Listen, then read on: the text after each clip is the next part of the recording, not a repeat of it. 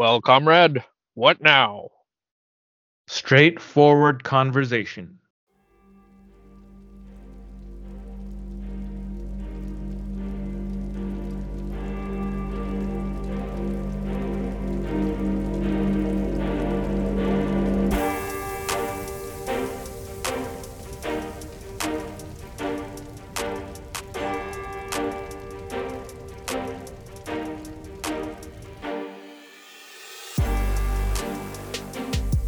Welcome to Between the Gutters, where we talk about the stories within the panels. I'm your co-host, Albert, and with us is our other co-host.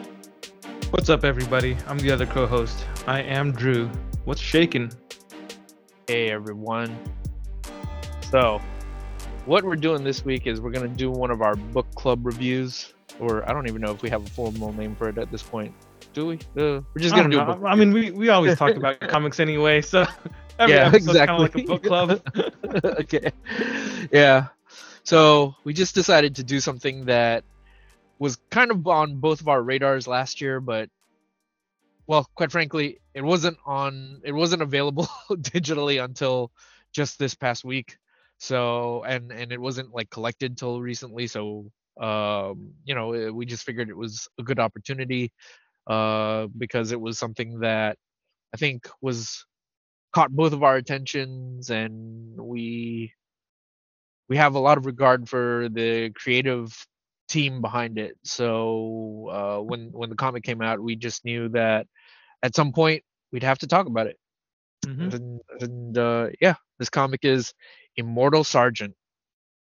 Do you mind letting the good people know who all the creative talent behind it is? Immortal Sergeant is by Joe Kelly and Ken Niimura. Joe Kelly is the writer and Ken Niimura is the artist. However, if you read their essays in the back of the book, they do mention that because it was such a closely knit collaboration, there would be a lot of times when Niimura would tweak a line of dialogue here and there, or Joe Kelly would offer some feedback on the final art. So when you look at the actual book's credits, it really just says Joe Kelly plus Ken Niimura. So it's the two of them. This was a 9-issue miniseries published by Image Comics from January of 2023 to September of 2023. But the trade paperback edition only came out this past December, like the week before Christmas, I believe. So this is their second collaboration, and we discussed their previous one, which was I Kill Giants. We talked about that one way back in episode 33 when we were talking about fantasy comic book recommendations. Mm-hmm. When we were still baby podcasters. But now we are grown. We as grown man podcasters. Exactly. Mancasters. Yes. The Mancast, where we talk about the stories within the panels. Yeah, and we sell you deer antler supplements. To train you so that we give you all the life tips you need so that you can be a real Chad, a real alpha. We're that kind of podcast now. No, we are not. I would quit podcasting altogether if that was what we were. Yeah, I might quit life. Yeah. You got to take your bone broth supplements because real food is way too processed. You need to get your bone broth straight from the bone. That reminds me of a story one of my friends told me once. He grew up going to or participating in Cub Scouts and Boy Scouts and stuff like that, because he grew up in kind of a more, I guess, I don't know what you call it, like a rural part of the country. So they would go hunting and stuff like that, right, as part of their scout training. And he told me that one time he was with his scout troop leader and they were hunting deer. They found and got one. They killed the deer, and then he said that he and his troop leader walked up to the body, and then as the The older guy was, cutting it open and stuff. He cut out the heart and took a bite out of it and then offered it to my friend. Wow. Did your friend eat it? Well, he took a bite out of it, but they both spat it out. You're not supposed to eat stuff like that. But why take a bite out of it then? I guess it was to prove their manhood. It was like a rite I of think there passage. I think there are better ways to prove my manhood that don't involve me getting parasites. Yeah, I agree.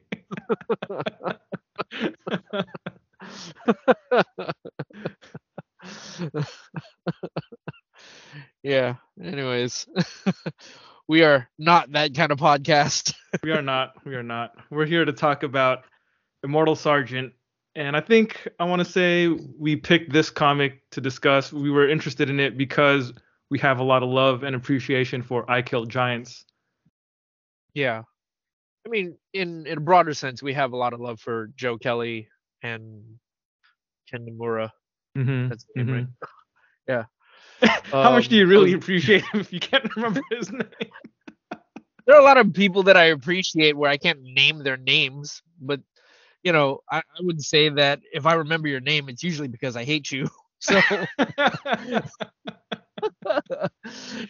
so it's up in the air. Like you either mean a lot to me or I like just utterly despise you, and I am making a mental note of your name so that I can find you later and burn your house to the ground. That's true. When it comes to people that you do like, you don't necessarily remember them by their names. You remember them by their accomplishments. Like you always talk about that one guy who wrote Watchmen, and you Yeah, can't necessarily you remember know, his name, but you know what he did. yeah, yeah. More Allen, right? Yeah, More, I don't know. right, right. Yeah, yeah. Um, yeah. But that being said, yeah, we're just bigger fans of their work, and when they did I Kill Giants, that was that really does feel like a moment in time for me, because that takes me back to a period in time where we were just getting like just hits after hits of comics from these creators that we like. And maybe it's my age showing, and me being dated and all, but yeah, like that's that's a book from a very particular era in my life and a very particular time where I look fondly upon the books that were coming out. So, when we found out that they were doing another collaboration together, it was like, whoa, awesome. Another chance to read something new from them. And I think this was something that we contemplated doing for our New Year's comic, because we wanted to do something that came out in 2023 that we could discuss, but again, we didn't have access to it, so unfortunately we weren't able to read it. But for whatever weird reason, like towards the end of the year in December, they finally like posted it like on On on Hoopla. Hoopla that very last week. So we were just like, okay, we'll just have to put a feather in it and save it for another episode. So here we are. Yeah, yeah. Because the trade came out, I think, December 20th, according to the Image website. Mm. So it's good that we were able to get it pretty quickly on Hoopla after the physical release. Mm. Drew, do you mind telling us? Let's go through the creative people Hmm. that worked on this book. But do you mind telling the good listeners and me just your thoughts on? Let's start with Joe Kelly. Okay, What do you what do you feel about the man? how do I feel about the man? I never met the man. I assume he's a good guy. As far he as I know, doesn't he's make never been your in any trouble. he doesn't make your nethers tingle.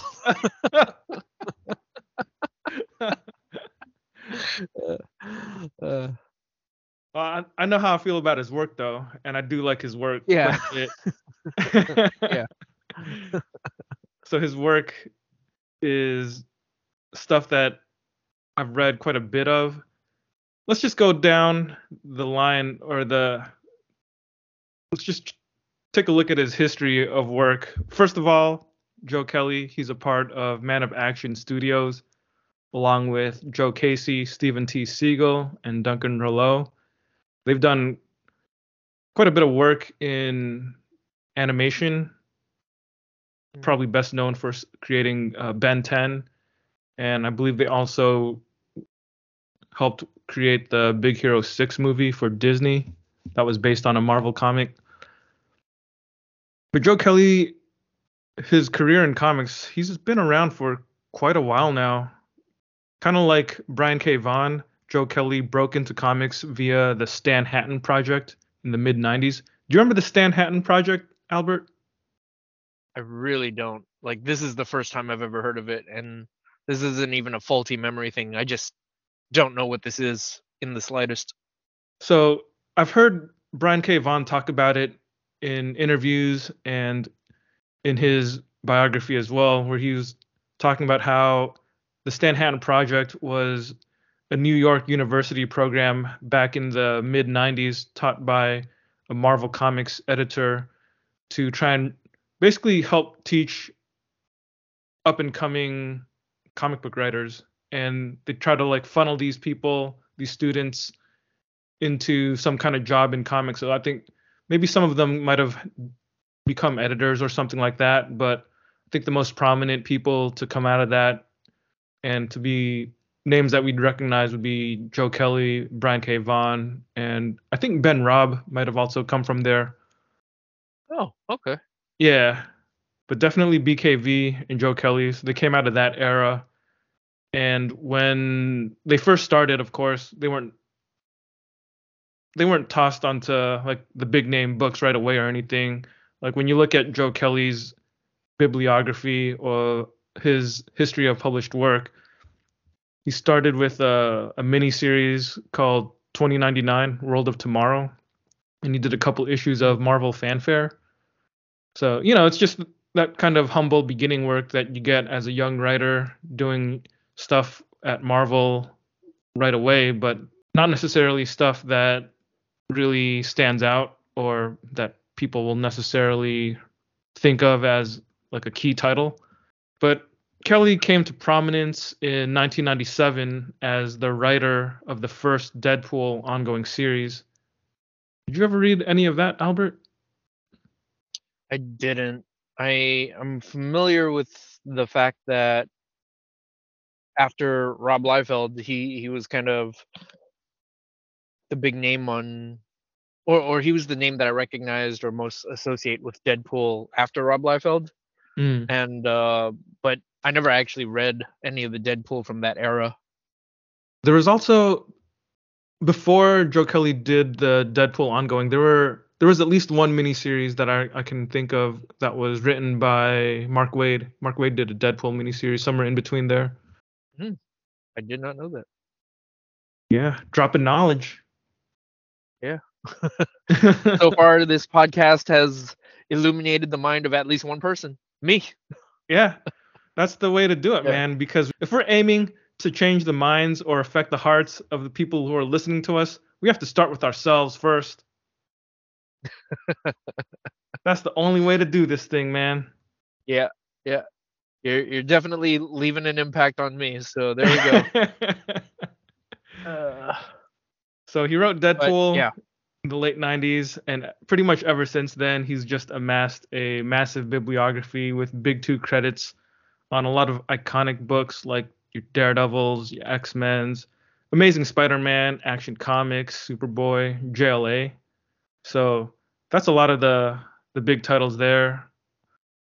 He's also done DC books that are kind of off the beaten path, stuff that was published by DC but isn't necessarily big name. He did Steampunk with Chris Bachalo. There was another miniseries he did called Engine Head with Ted McKeever. This one's a gem. I really enjoyed this one. But Space Ghost with Ariel Olivetti, the Hanna-Barbera character, he did a Yeah. modern take on that, I don't know, sometime in like the early 2000s. And he did a Vertigo comic called Bang Tango with Adrian Sebar. That one I've never read it. I remember seeing random issues of it in the quarter bins, and I think I did read like a random issue that I found, but never enough to piece the whole thing together. So Hmm. be curious if I could ever find it, then I'd give it a shot. In terms of his creator-owned work, some of his more notable titles are the aforementioned I Killed Giants and another one called Four Eyes at Image. But I know you've read at least some Joe Kelly other than I Killed Giants. So, what are your general thoughts on his work, or do you have any particular favorites? Yeah, Joe Kelly came up in that period of time, as I mentioned earlier, where we were just seeing a lot of writers just coming into comics who were leaving a pretty big mark. And yeah, they were just writers that I was pretty fond of. So, you mentioned guys like Joe Kelly, Joe Casey, uh Stephen T. Siegel was doing some comics. Like I don't know if they were like right up in terms of like their timelines right up with one another, but we've talked Yeah, I about think they were. Stephen T. Siegel I here as well. remember Yeah, Joe Kelly and Stephen T. Siegel were writing the X-Men yeah, books around the same time. yeah. And I feel like Joe Casey was kind of Mm-hmm. in the mix there around that time. Maybe you could throw in someone like Yeah, late '90s. Sean Sean McKeever. Um, yeah, just yeah, these were just the kind of writers that shaped my appreciation for comics at a point in time where I needed them the most. And I think in terms of my favorite Joe Kelly comic, it's probably always going to be Action Comic 775.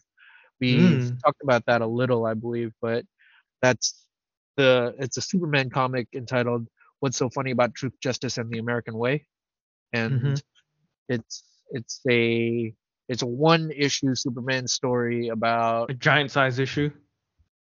yeah, it's a giant size issue about the advent of these really of the kind of teams that were popular at the time, which was these really hyper aggressive, hostile, badass, take no prisoners sort of teams that were very prominent at the time because of comics like The Authority. So this was a time where that attitude was sort of permeating comics, and people were that was what was popular. So Joe Kelly decided to do a comic that was a response to that, where it pitted Superman against a team that just had no real scruples, no sense of restraint, and just really cared about essentially getting results at no matter the cost. And it's through this prism that you can really view where Joe Kelly makes his statement about Superman, which is in a world as mean spirited and as hostile and as aggressive as the one we live in, it's kind of more important that we have heroes like Superman to uphold the better angels of our nature. So Mm-hmm.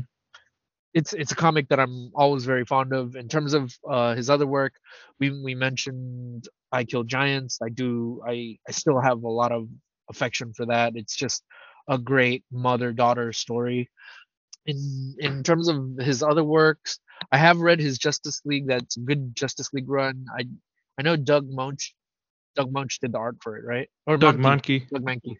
Yeah, I always get those two mixed up because they have Doug M's. They're Dougs with M's. So, Yeah.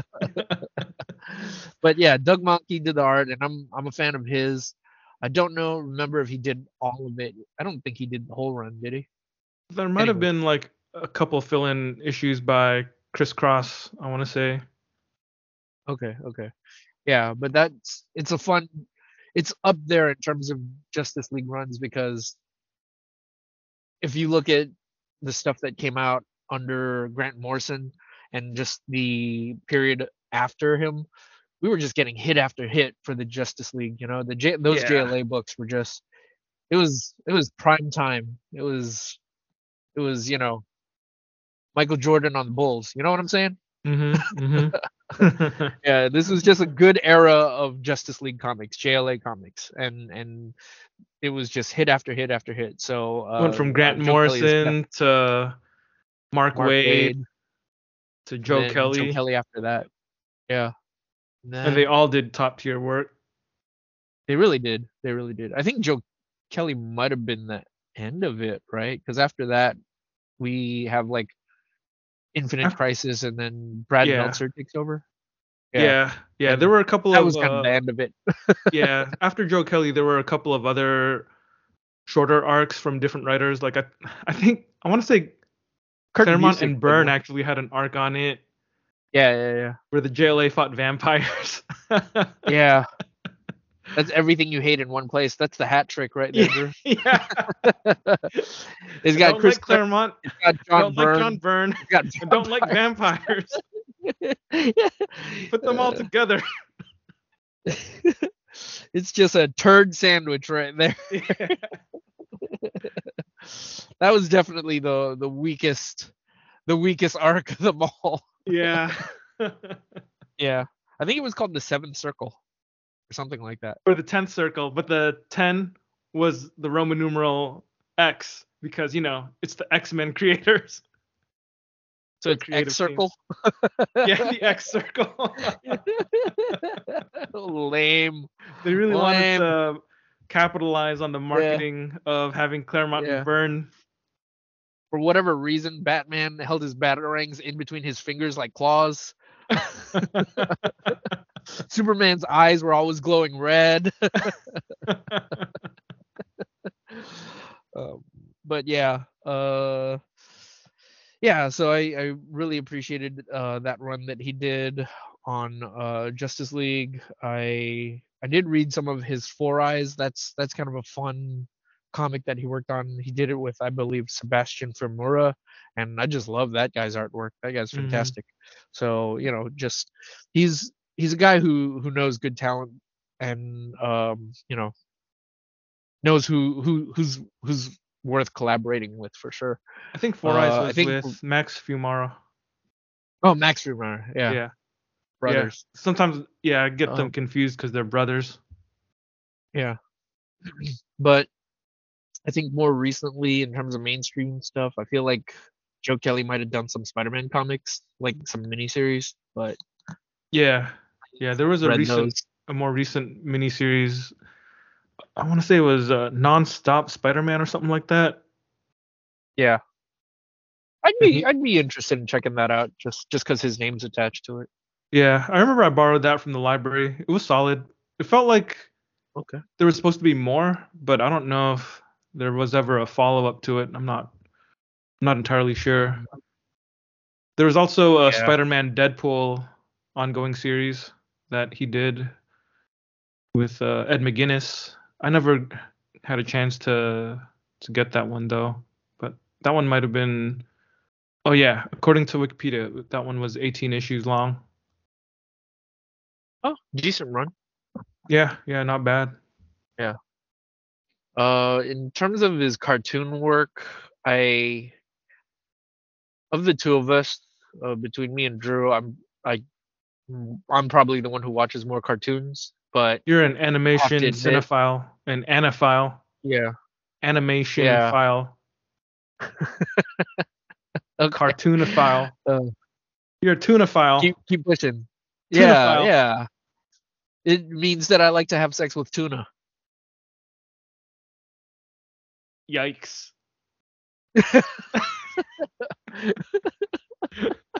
You are If we the were to animation extrapolate, aficionado.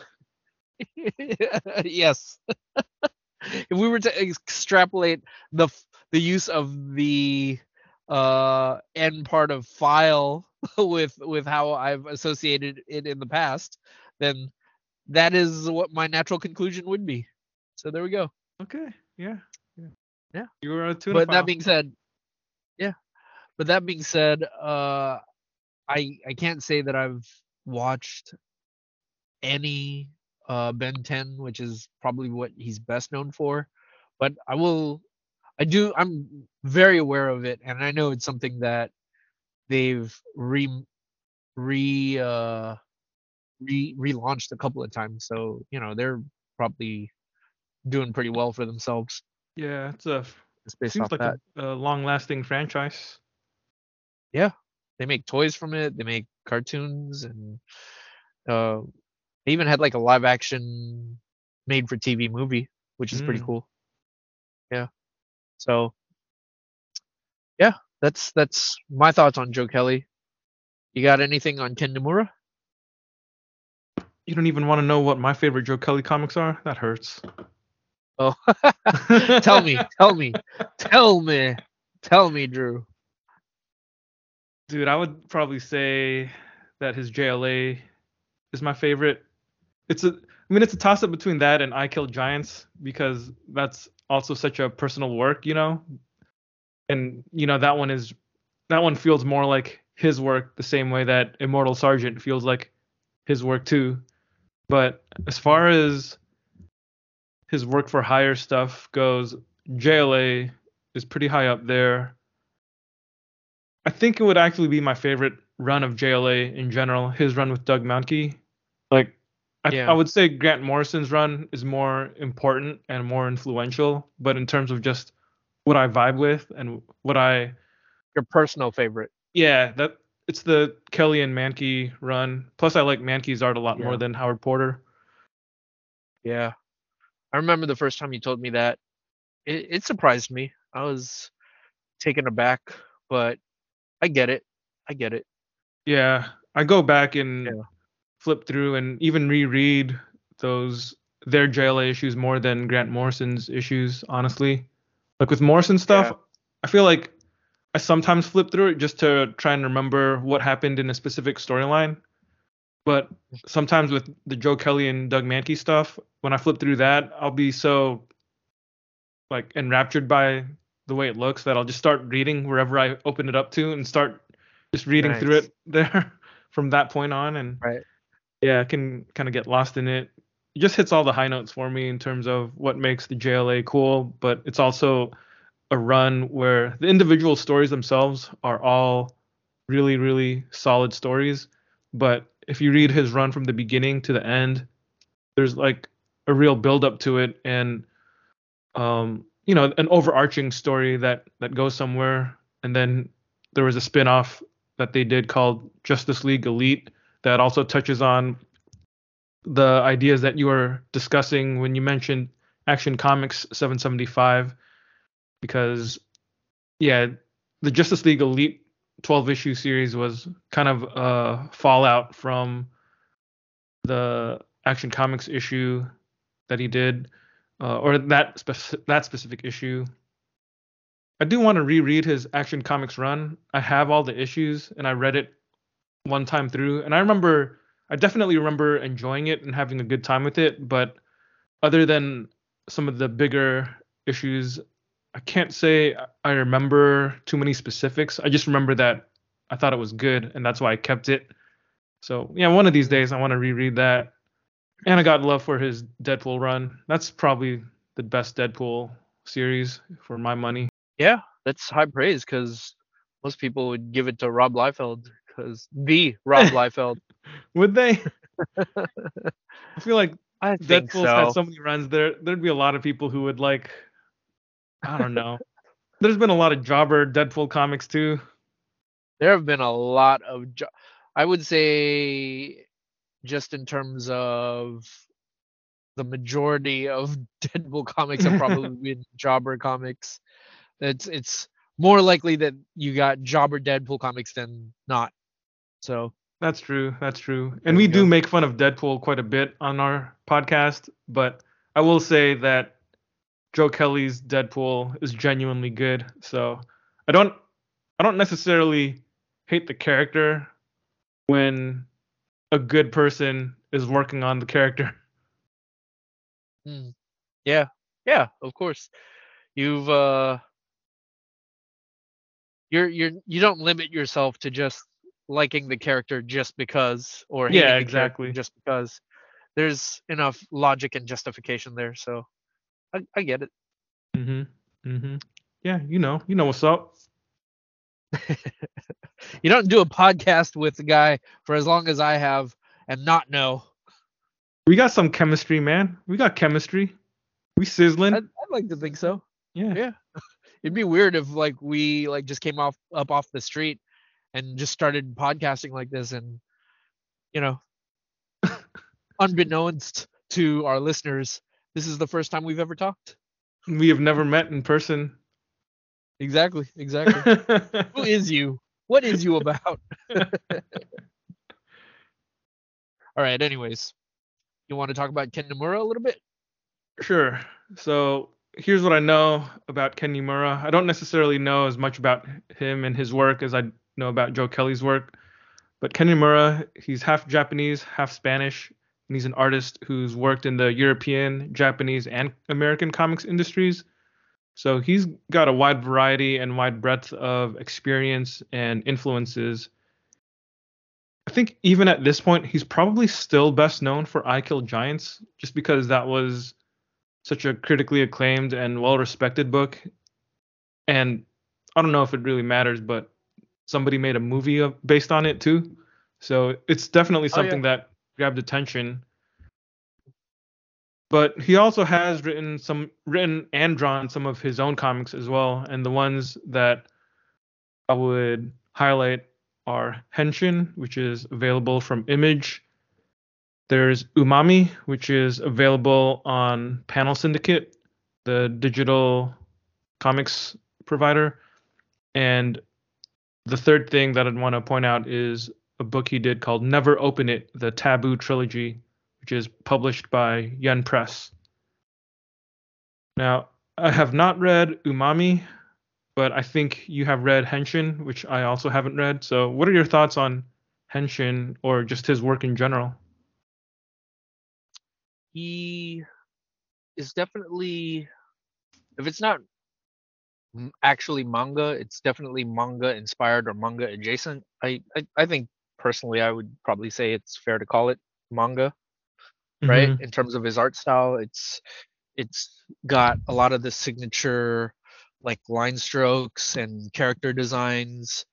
Um, yeah, just at a glance, I think that you would look at that and very easily associate it with manga. I do think that he makes it his own. And he adds, excuse me, flourishes to it that he makes his own. So it's not stereotypically manga in the sense that they've all got like really big round eyes, almond eyes or whatever shape you want to call those, egg That eyes. sounds I don't kind of know. racist. Well, I'm a pretty racist guy. So, anyways, um,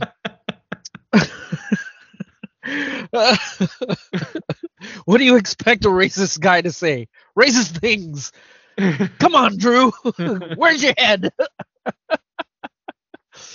But yeah, like I would say I don't know what shape you would call the eyes when for anime characters or manga characters, but they're big round eyes, right? But he does it in his own way that it's different enough and you would recognize it as his own and you definitely see it as anime inspired. I do like his art. I think it's really cartoony, it's really fun, and I have yeah, I read Henshin and I thought it was quite good. I found it off Hoopla and unfortunately I looked it up, or at least I looked by Ken Nomura's name, and I don't know if it's on Hoopla anymore. They might have removed it. I'd have to go back and do a more thorough search to see if it's actually in there. Dang, But dude, why they do that? I don't know. I imagine that it's a licensing thing where they can only keep certain things on for a certain period of time, so they're just constantly changing their library, the library of digital books that they have up. So it's just constantly rotating. But Haters. yeah, I yeah. Yeah, but I did read it. I thought it was really good. I don't remember any of the specific stories as of right now, just It was an because anthology. it was an anthology series, so there were quite a few different short stories in it. And I just remember thinking that it was of high quality and definitely just met every standard that I held and expected of him. But it's just been a while, so I don't fully remember all of it. But I I did like it, and if you get the chance to read it, I would recommend it. If it's on Hoopla, check it out. If not, yeah, go read it via the library or even buy your own copy. Support the man. But Mm-hmm. Mm-hmm. yeah, Yeah, I have read the Taboo trilogy. Never Open It. That one was also an anthology. It's a collection of three short stories that are all about not opening something. So one of them is about not opening a box, another one is about not opening a jar, and then another one is about not opening a door. So they're all tied Mm. together by that sort of forbidden opening theme, and they're about the unexpected consequences of disobeying that straightforward directive. And they're all also adaptations based on classic Japanese folklore and fables. But I thought they were all really good. Like that's a book where if I found a copy of it, I would definitely buy it for myself. It's Sounds kind of creepy. creepy. Yeah, I guess it's got some creepy elements to it. Yeah, it's got some creepy elements to it. It's also got some really contemplative elements to it. It's something where because I think he wrote and drew it himself, he's not afraid to just let his artwork speak for itself.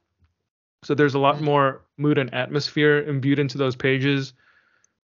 It looks like he did some different things in that book than he did in I Killed Giants or Immortal Sergeant as well, because the some of the brushwork in Never Open It looks a lot more ornate, looks thicker, but it's still definitely got his trademark style. Some of the landscapes and backgrounds and stuff look pretty intriguing because of that heavier brushwork. Yeah, Mm. it was good stuff, man. He's definitely a great storyteller. He Yeah. has that deceptively simple style where people can look at his art and say it looks kind of half baked or half finished or kind of scribbly, or it's not super detailed, but when you really step back and consider his artwork in the context of telling a story, it's actually very elegant. Yeah. Yeah. And I will say that I didn't realize that he had done this other series that you mentioned, Umami, but I was looking at that when you brought it up, and that looks really interesting. I kind of want to check it out when I get a chance. Yeah, yeah, it's on Panel Syndicate, so you can get it whenever you want for however much you want. Sweet. I will pop on right after this. This episode has been sponsored by Panel Syndicate. No, we're actually not sponsored. Yeah, no one trusts us enough not to say something that'll get them canceled. Yeah, you just heard it earlier, man. Yeah, Albert's all about saying racist stuff, so it would be pretty yeah, troublesome if one of our sponsors, if we had a sponsor who was associated with someone who would yeah. say stuff like that. Why do you think the sponsors that we do get are terrible? Why do you think like we get sponsors from like smallpox or the plague? Who would sponsor us? Oh man, too funny. Shall All we right. talk about the book? Yeah, I can try to give a synopsis of it. I have the synopsis from the Image website if that's easier. Do it. Do it. Do it to it. Award-winning I Kill Giants storytellers Joe Kelly and Ken Niimura return to yank on your heartstrings with Immortal Sergeant. On the eve of his unwelcome retirement, Jim Sargent, aka Sarge, a grizzled, old school detective, catches a break on a murder case that's haunted him for decades. Unfortunately, Sarge must drag his anxiety riddled adult son, Michael, along for the ride or risk losing the lead forever. Can this dysfunctional duo overcome their own hangups, blind spots, and secrets to catch a killer? How's that sound, Albert? That's that's intriguing stuff. There's a lot of tension there, a lot of suspense. I It just leaves me wanting to know, can they? Well, can they? Are we about Yeah. to spoil the comic? Or did you want Yeah, to provide like a we general spoiler free review before we dive into our discussion? let's do that. So we've given you the synopses. We'll give our just general feelings on what we thought of it, and then we will tear the band-aid off the spoilers and then go into our deep dive in which we discuss the more specific elements of what we're working on or what we're reading rather. Mm-hmm. Sound good? Sounds All good. right. I will say I'll go first on this. How's that? Be my guest. All right. So, in brief, I liked it. I thought after reading it, it they did not disappoint. My expectations were high because we read I Kill Giants, and as Drew stated, it was a personal story that they wrote. You could tell that it came from uh, a personal place, and going into this, you kind of wonder if lightning's going to strike twice. And personally, it I thought they did a more than adequate. They did a good job of following up that work. I was I was happy with the results. Well, as happy as I can be. But Yeah. yeah, I was happy with the results. For all you guys I who was don't know, satisfied with the results. for all you guys who don't know Albert personally, that is extremely high praise. Yeah, yeah, yeah. I I'm kind of a miserable bastard. If he says something is adequate, that usually means for a regular person, it'd be pretty good. Like, say you go to a diner with Albert and you have some kind of hash brown scramble or something, and if it's something that you really, really love and you think it's great for Albert, it would just be like, I guess it didn't make me sick, so it's all right. But from him, that's a great compliment. That's a Yeah, great yeah, compliment because he hates almost everybody and everything. So if he says yeah. something is See, Drew adequate, knows. that's excellent. Yeah, he got it. He got me. Yeah, but I was satisfied with the book. I was immensely satisfied with the book, and I do think it was a good follow up to what they had written. And well, I will say this: going into it, the first couple of issues or chapters, whatever you want to call them, as I was reading it, there was something that I was consciously aware of, which is that the character of Sergeant in the series, he's a pretty unlikable character, but I think I constantly just had to remind myself that he was written in such a way with a purpose. So, by the time we get to the end of it, it's I saw what the point was. So, it's a testament to their ability to write a story about a character that isn't very likable, but to make you care about them and to make you follow them and see their story through to the end. So, Hmm. Hmm. yeah, it worked for me. Yeah, Drew? it worked for me too. I agree. When I first started reading it, the character of Sergeant, who is the father of the duo, he's he's not just unlikable. He's straight up repulsive, I would say. Like if you knew a guy like this in real life, you would definitely hate him. Mm, And yet, as you were describing, somehow the story still works. Like it's not something that's he's an intentionally repulsive character, but it doesn't mean that the story itself is repulsive in any way. Like the character yeah, says things that are horribly racist or sexist and offensive, but he's you kind never of get this. cruel He's for he's no real cruel. reason. He's an Yeah, awful father, an awful husband. There's I won't say he has no redeeming qualities because like he's a person with complexity and just layers of depth. So that's a credit to Kelly and Niimura for being able to imbue one of their characters with that level of complication. But I think I could understand somewhat if somebody just picked this up and was like, "Man, this is awful. Like I can't read a comic that has these awful things or has a character who says these awful things." And I certainly am familiar with readers who would read something like this and assume that the stuff that's coming out of the character's mouth is somehow an excuse for the and he's a writer. mouthpiece. Yeah, exactly. And I definitely don't see it Yeah, like that. There's a point to it, like you said, there's a point to it. You have to stick with the story, but there is a point. And I even think that as you're reading it, it should be pretty clear that you're not supposed to be impressed by a lot of the things or anything that the character Sarge says. He's there not to make you feel like you have somebody who can justify your racism or your sexism or homophobia or anything like that. I think it's pretty obvious that seeing him say stuff like that in the story just kind of shows you how stupid he sounds. Yeah. Yeah.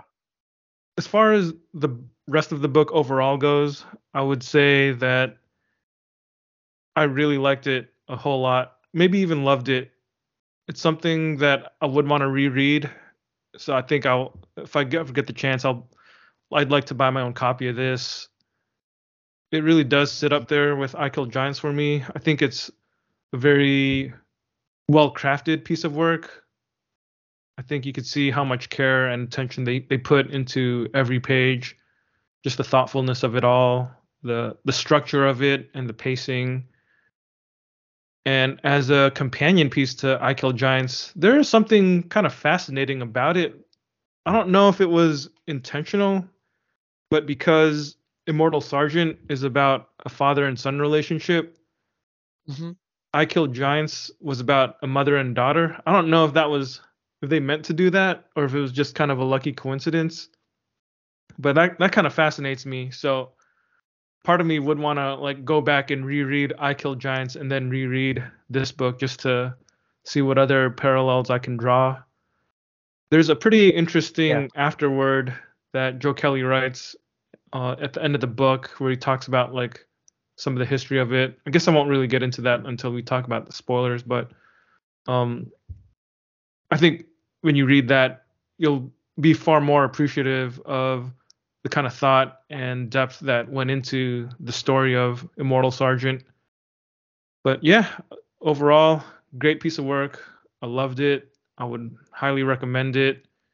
Anyone listening out there, if you haven't read it, you should definitely go check it out. It's not necessarily like the most comfortable read. There's plenty of cringy moments in it, Mm. or I would cringy in the sense that it's one of the main characters is just an awful person, so it's Yeah. intentionally Yeah. cringy, is what I mean. The Yeah. other main character is Michael, the son who goes on the trip with him, but it works as like this kind of buddy road trip story, I guess I would say. Like I don't know if buddy is the right word because they're kind of antagonistic towards each other, but it's Mm. a father and a grown son who's like in his 30s, probably 35 or something. They really don't get along. They Yeah. they're at odds, and it's partly about their troubled relationship and how they don't Yeah. get along and all the stuff that happens in their past. So there's like this real emotional meat to the heart of the story, but then like the plot is driven by Sarge himself trying to solve this mystery or solve this murder that he's been uh that's haunted him, Haunted by. yeah, for multiple decades, Yeah. Yeah. and he kind of drags his son along with him, and they're both resentful of each other. Mm.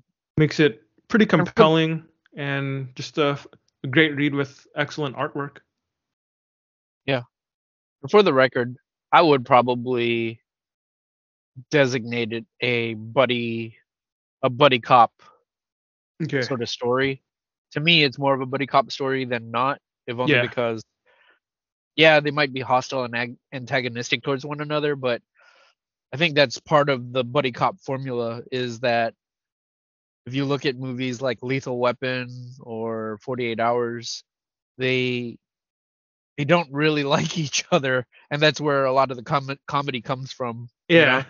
It's Yeah. it's usually a thing that where over the course of the story they begrudgingly begin to care for one another, which I think is apt for what we see here in Immortal Sergeant.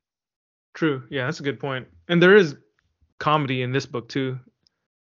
It's the kind of Mhm. comedy that kind of I guess I would say it's kind of cringe comedy, you know? Like it's the comedy that if you heard people having this kind of interaction in real life, you would probably not want to get involved, but because you're reading a story, it's strangely fascinating. Yeah. Well, we've both given our brief assessments. I guess we can talk about it in depth now and just Yeah. go Yeah. full spoilers. Full spoilers dead ahead. All right. So, Drew, let's jump into the meat of it. So, the story is about how Sergeant Detective Sergeant, it's Detective Sergeant, right? Yeah. Detective Detective Sergeant Sergeant is Sergeant. okay, Detective Sergeant is is in the middle of retirement, but he's always had this one murder that's haunted him his entire life, which is he goes to the park and he finds the corpse of a little girl, and he ends up finding the murderer. I forget the character's name, but he goes by Crusher. That's his, his moniker, his street name, I Yeah. guess. I want to say his And last name is Birdsall, I think. okay, okay, yeah, and the sergeant does take him in, but due to logistics and due to technical circumstances, he's able to get out, and the guy just disappears, off the face of the earth, because that's something that happens sometimes. And in the midst of his retirement, his son Michael comes home, and you can tell that they've got this fractured relationship with one another. And he decides to, against I think most of our better judgments, and against perhaps even logic and reason, logic that certainly I fail to see at the beginning of the story, he comes home to, celebrate this with his father, even though his father is antagonistic and hostile and cruel towards him. Hmm. But while they're out there, um, Sergeant ends up seeing the brother of Crusher, and he knows that Crusher's brother, in all likelihood, has ties to Crusher. So he kidnaps his son, or drags him along with him rather, and they go on this road trip where he follows Crusher's brother in the hopes of that he will be led to Crusher, so that he can finally exact justice slash vengeance for this little girl who was strangled to death by by Crusher. You know, His own daughter. kind of his own daughter, yeah, and this is his way of putting a period on his career, because it's sort of the one case that got away from him. Hmm. And over the course of the trip, you observe these two as they interact with each other. And Sergeant is, I guess you could describe him as your stereotypical gruff police type, just someone who is no nonsense, doesn't really feel the need to mince words, or to coddle your feelings, or to be considerate of you in any way. In some instances, he'll even go out of his way to say things just to get a rise out of you, because what are you going to do, right? Yeah. And Michael is pretty much his polar opposite, in the sense that he's, I guess, what you would imagine as a stereotypical, you know weak willed sort of liberal type, right? Maybe he's got high-minded ideals, but in some ways he might be a little too idealistic, or even um Slightly naive, what's the word? maybe. Not naive. Yeah, yeah, naive. Exactly. I think naive is was exactly the word I was looking for. And but in spite of that, they're family, and they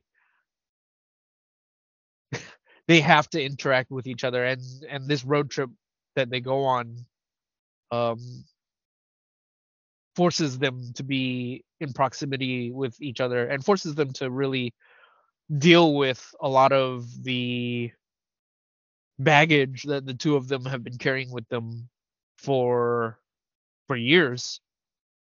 Yeah. Hmm. So there's a little bit of context there.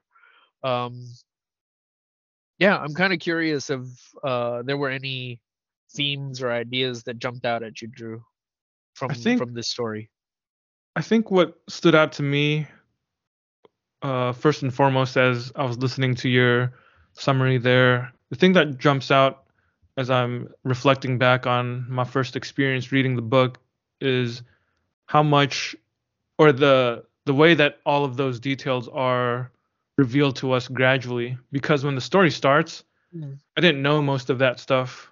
Like we get little snippets, little flashbacks, little scenes that kind of hint at these events. Like you do know that there's something going on with uh Sarge, and something is haunting him on the eve of his retirement. But on the other hand, uh we don't know exactly what that case is. We don't know what his relationship with his son is, until we see them interact, and they're super antagonistic towards each other. Yeah. But all of Yeah. that stuff gets revealed throughout the story as you keep on reading it. Things get revealed because I'm just flipping through it again, on the digital version, and like on page 25 of the book, the first issue, uh, or I guess even page 24, there's a scene when Sarge is just driving, and um, you see in the glove compartment, or on the seat next to him, I guess he took the evidence of the little girl's shoe. And at first, it Yeah. doesn't really mean too much. Like you're just like, oh, why is that there? And then you have a flashback where you see in the panel, you don't see the whole body, but you see a little foot, and you see the shoe hanging, a couple inches off the foot. And that's enough to signify, oh, a little kid got murdered, and this is a piece of evidence. So he's probably, clinging on to that because that case means something to him, and you just kind of assume that he probably didn't solve it. He's probably haunted by it somehow. But it's not until you read further into the story that you you discover what that is, and you learn that it was a girl who was murdered by her own father, a 1-year-old girl, and then all that other stuff with his son. The fact that you learn the fact that the day that the girl that her body was discovered was the same day that his son was born. So like there's this kind of bizarre connection, between that Yeah. murder and the birth of his Yeah. son, and it's just caused all these, I guess, lingering resentments and guilty feelings over it. Just really harmful stuff that has just been bottled up because he's not the kind of man who will ever talk about his emotions, and instead just drinks a lot and gets angry and abusive and stuff like that. Mm. But I Mm. think the way that the story unfolds is really suspenseful because it just keeps you wanting to know more details about what happened in the past and what happened between Michael and Sarge. So the structure of Yeah. it is so compelling, man. Like it really did grab me. It's a very character driven story, but it never feels like it's bogged down by like exposition or too many words or anything like that. It really feels like well paced, and it's a good read, Yeah. a Yeah. good reading You're experience. absolutely you hit it on the head when you say that the focal point of the book, or I guess the driving force of the book really is that they don't give you all the details up front. They pace it just right so that every revelation is done with the explicit purpose of just illuminating more of the story. It's impactful, right? These drops, because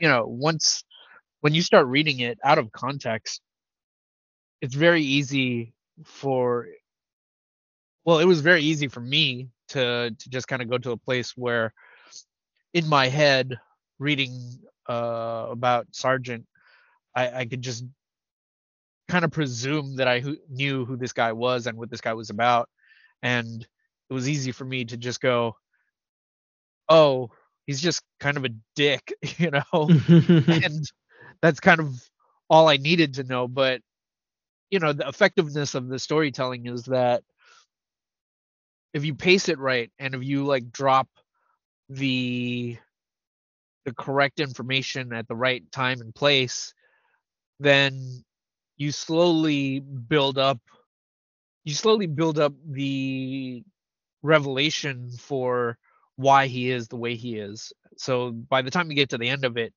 it's almost like a puzzle where it's all laid out before you and it all makes so much sense now. And maybe I can't go so far as to say that I like Sargent by the end of it, but I get him. It Yeah, it yeah, makes sense. exactly. Yeah. Yeah, Yeah. that makes sense. Because I would agree. Sarge, I don't think he necessarily becomes a likable character by the end, but by the end of it, Yeah. you do understand him as a reader. You get where he's coming from. You can recognize the complexities in the person, in the character, and it just makes it feel like Joe Kelly and Ken Niimura created a character that has those multifaceted dimensions. Like he's a rich character. He's not just some like. Yeah.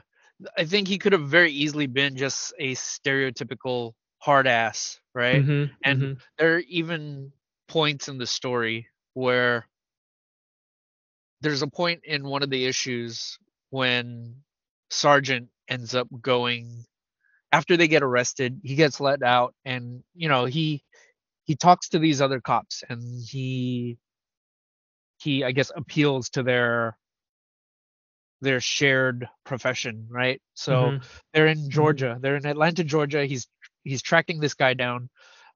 He's tracking Crusher's brother down, and they've just both been arrested for stealing a car because Michael is trying to stop Sargent because he's found out that Sargent's plan is that he's going to take the law into his own hands, and when he finds Crusher, he's going to kill him.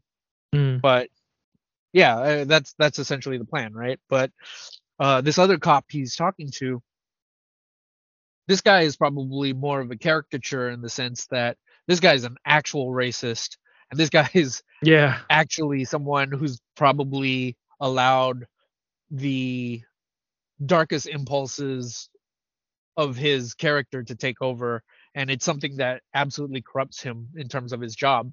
So Sargent goes to this guy, this other detective in this other city, and he explains his entire situation, and this other police officer helps him out by giving him the information of where he can find this Crusher's brother, right? Yeah. But but they sit down there and they talk about it.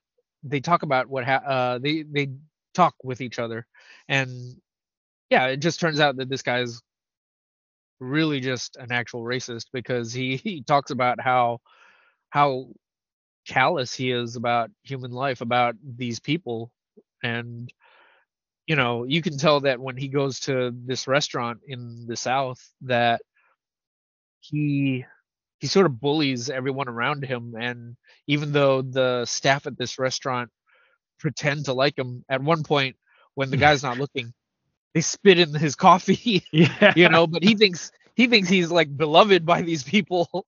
He's super So clueless. super clueless, exactly. And so Sargent is talking with him, and he has a. You would think that they're both cops and they both have the same objective in this moment, but after talking with him for a brief moment, Sargent gets his measure of this guy, and he knows that even though we on the surface we might both sound alike, like I actually care about these people. There's a part of me that you know sees them as people, whereas this guy is just kind of a corrupt douche. So um, The he allows interesting the guy thing to about drink. that specific scene, though, is that a lot of the Uh-huh. stuff that that Southern cop was saying was the same stuff that Sarge himself was saying. Exactly, exactly. But the fact So that Sarge was seeing this other guy say all the stuff that he said, it's almost like it kind of like shook him in a he's looking in way. a mirror. Yeah, he's looking in a Yeah, mirror and like on some level he recognizes that this guy isn't a good guy. yeah, yeah. And it's interesting because earlier on in the series or in the story, he has his own sort of watering hole that he goes to. He has a diner that he goes to with, you know, a black woman that serves him, and he has a similar kind of relationship with this woman, but in his mind, as far as we can tell, it's a I don't know if happy is the right word, but as far as we can tell, it's a good relationship, right? As far as we can But tell, she's not spitting in his coffee. exactly, exactly. There's something about him that she sees and that she appreciates, and she can kind of get past his gruff exterior. They But give for each all we other know, like, sass. yeah, they gave each other sass, exactly. But now that I'm thinking about it, for all we know, if this moment really is him seeing his own reflection, I wonder if he thinks, I wonder if that lady spits in my coffee, Yeah, exactly. Exactly. right? Because the way that it's portrayed when you see him at that diner, they they trade barbs with one another, but it's playful, you know. Mhm. But who's to say like what she really feels towards him? They don't show. They certainly don't show us, the reader, what she does when she gets his coffee, right? Yeah. Yeah. So It there's wouldn't all sorts of surprise ways me to if she did interpret the that. same kind of thing. Yeah, If she yeah, spat in his food or whatever, like she could just be putting on an act just for him, but when she's with her coworkers or in private, she's probably talking mad trash about yeah, him, about this racist yeah. dude. Like the reason that she puts up with him is because he's an authority figure and he goes to their restaurant regularly, and they think he thinks that they have this good relationship with one another, so she keeps it up. But imagine imagine finding out that you're not the hero of the story that you think you are. Yeah. Yeah. What I was going to say was, when I was reading this comic, the thing that kept coming back to me was the idea of, I don't know what Joe Kelly or Ken Nomura's process was, but it almost felt like it was a comic that was made in response to things that had happened in recent years. Like, and maybe this is me just projecting on it, but if you look at how polarized the country's become, the way that people, especially in families, treat one another. We think about things like people going home for the holidays and just getting into shouting matches, or not even being able to be in the same room with people who hold these different views, right?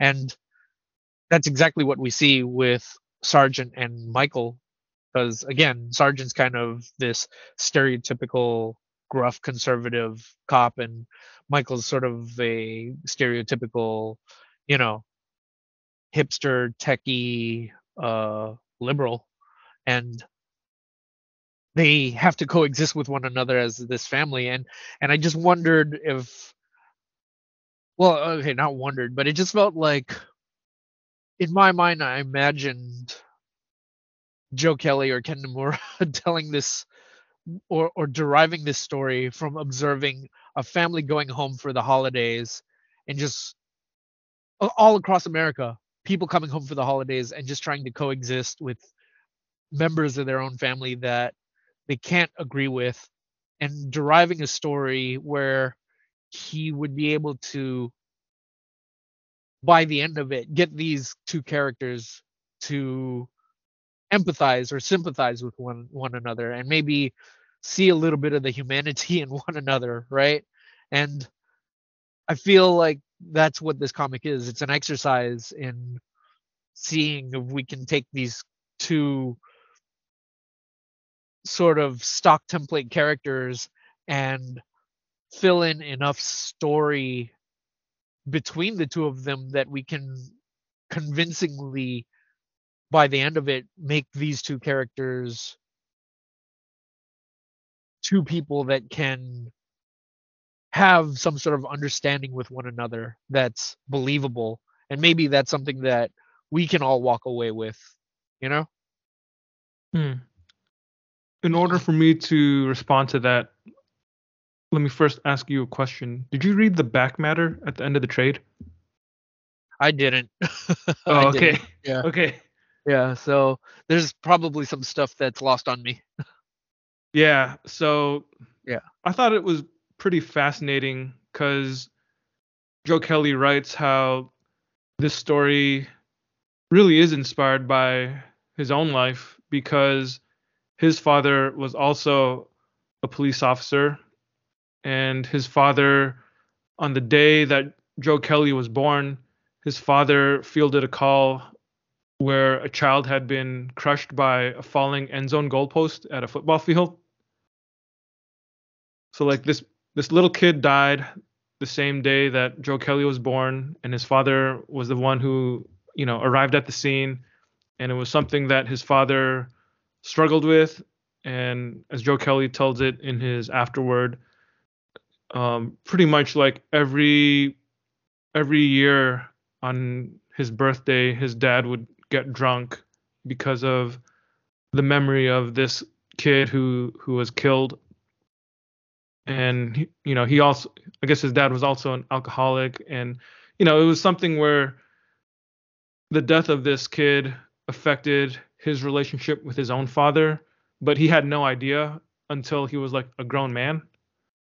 Yeah. And Yeah. like reflecting on that, he writes, I loved him, I was afraid of him, I hated him, and as these things sometimes go, eventually I forgave and tried to understand him.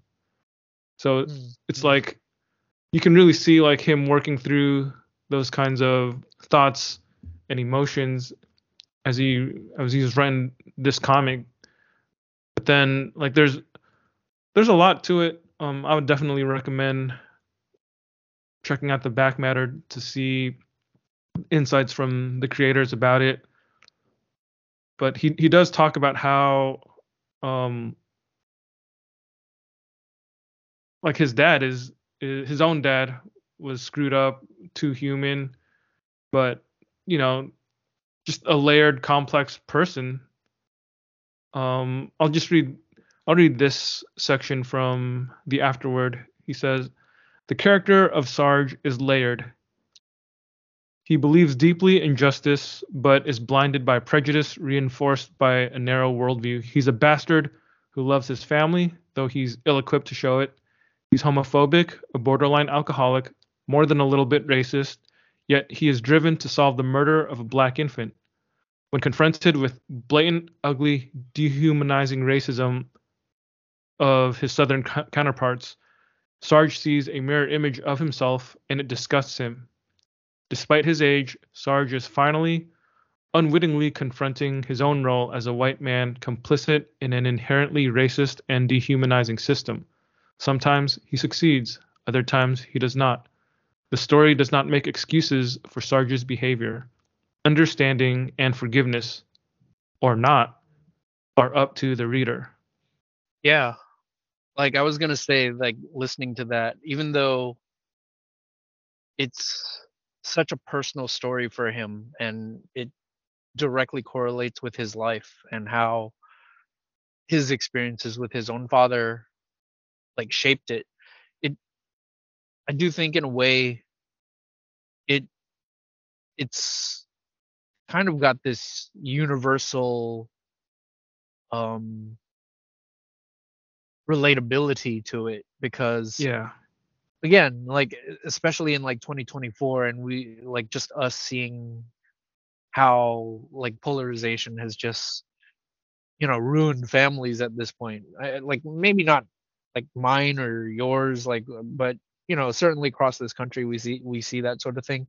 Like I do think it makes sense to me that he took his own personal experience and was able to shape it into something that all of us can kind of take, like, especially those of us who have similar sort of divides with our own fathers. Like it makes sense to me that in the act of humanizing his father, in the act of like trying to define why his father is the way it is, he's in his way trying to, I don't know, maybe inject a little bit of civility and peace into just these trying and turbulent times.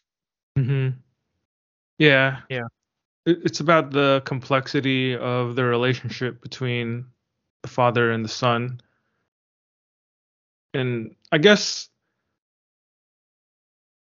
for a lot of people, I mean, for different readers, everybody's got different background, and I don't know what most people's relationship with their own fathers is like, but regardless of how it is, like whether you've had a great close knit relationship with your dad, or whether you had no relationship, or you had a bad relationship, or whatever the case may be, I feel like a story like this works on that fundamental level because it is about a relationship between these two people, and that's the thing that carries the story.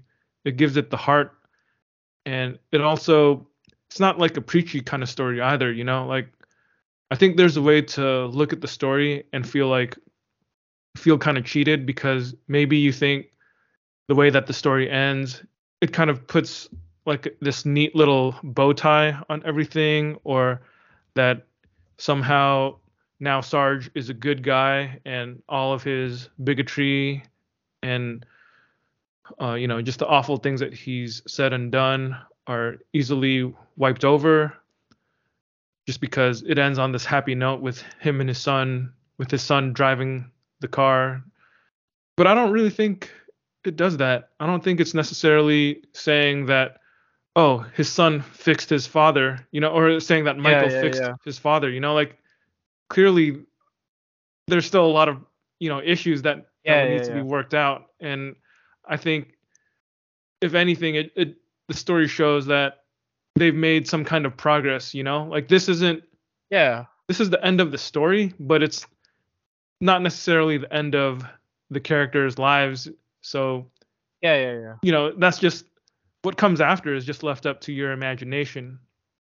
But Yeah. Yeah. it just gives us a clean note to end the story, because that's how fiction is. And we were talking about Yeah. this some time ago. I forget what episode we were discussing. I think it was when we were talking about the end of Deadly Class. But basically, it's like the idea that every story ends sadly, but it just depends like where you end it, right? Like if you end it on a happy note, then you can end it on a happy note. But if you just keep following stories to the end of their conclusion, they all end sadly because they all just end with death. And this is one of Yeah. those stories Yeah. where it doesn't give us anyone's death. It just or any of the either of the main characters' deaths, but it gives us a way to, you know, gracefully bow out of looking at their lives Yeah. at this moment in time, and that's what gives it that sense of finality. Yeah. I was gonna say I don't think it's a story that wraps it up in a neat little bow either, but I think what it does is it gives us a glimpse of them, of Sergeant and Michael both having this understanding of each other to the Hmm. point where it's really about the small acts that of like contrition that each of them is willing to give to one another, and that's kind of the first step towards change, if change is even ever happens at all, right? Yeah, Because for all we know, that's maybe as much as Sargent's ever going to change, or maybe that's as much as Michael's ever really going to get out of Sargent. But yeah, it's not like all of a sudden Sargent is, you know, this peace loving hippie or something. He's yeah, yeah, eventually still the exactly. same guy by the end of it. He just has more of an appreciation for his son by the Yeah, end of it.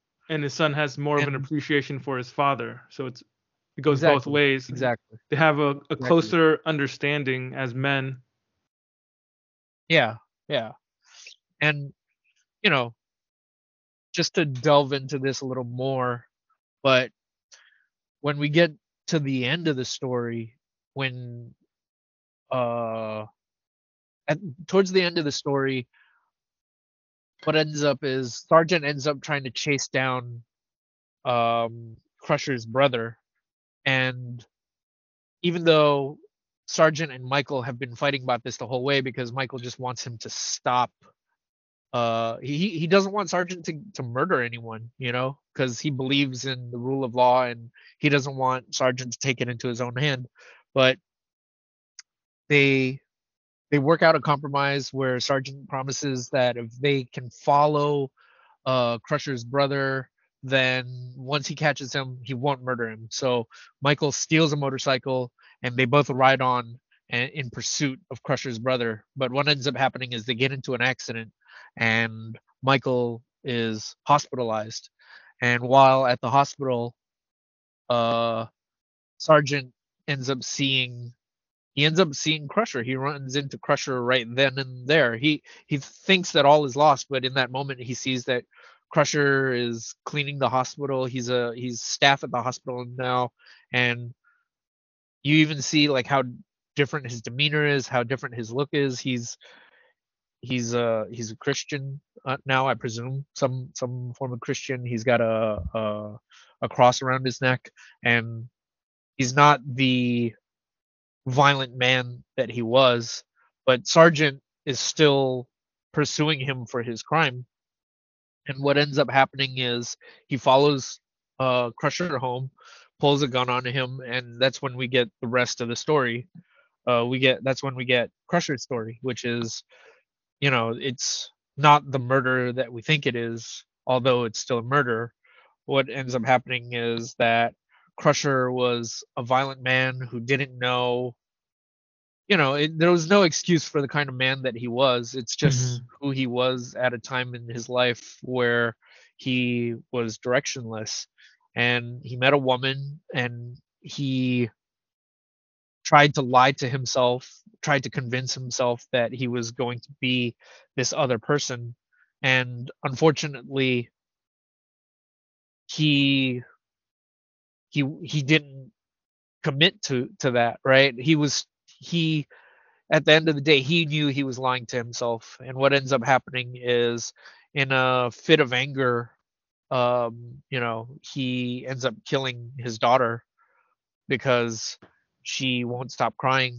And he's trying to watch this football game, and he's upset because, yeah, she won't stop crying. And once he, the moment that he shakes her and like she just stops moving, he talks about how he goes to the park and people around him are just treating her like she's still alive, and they're talking about how he needs to take care of her, but unbeknownst to them, she's already dead. And he's just going through his own crisis and he's devastated by this.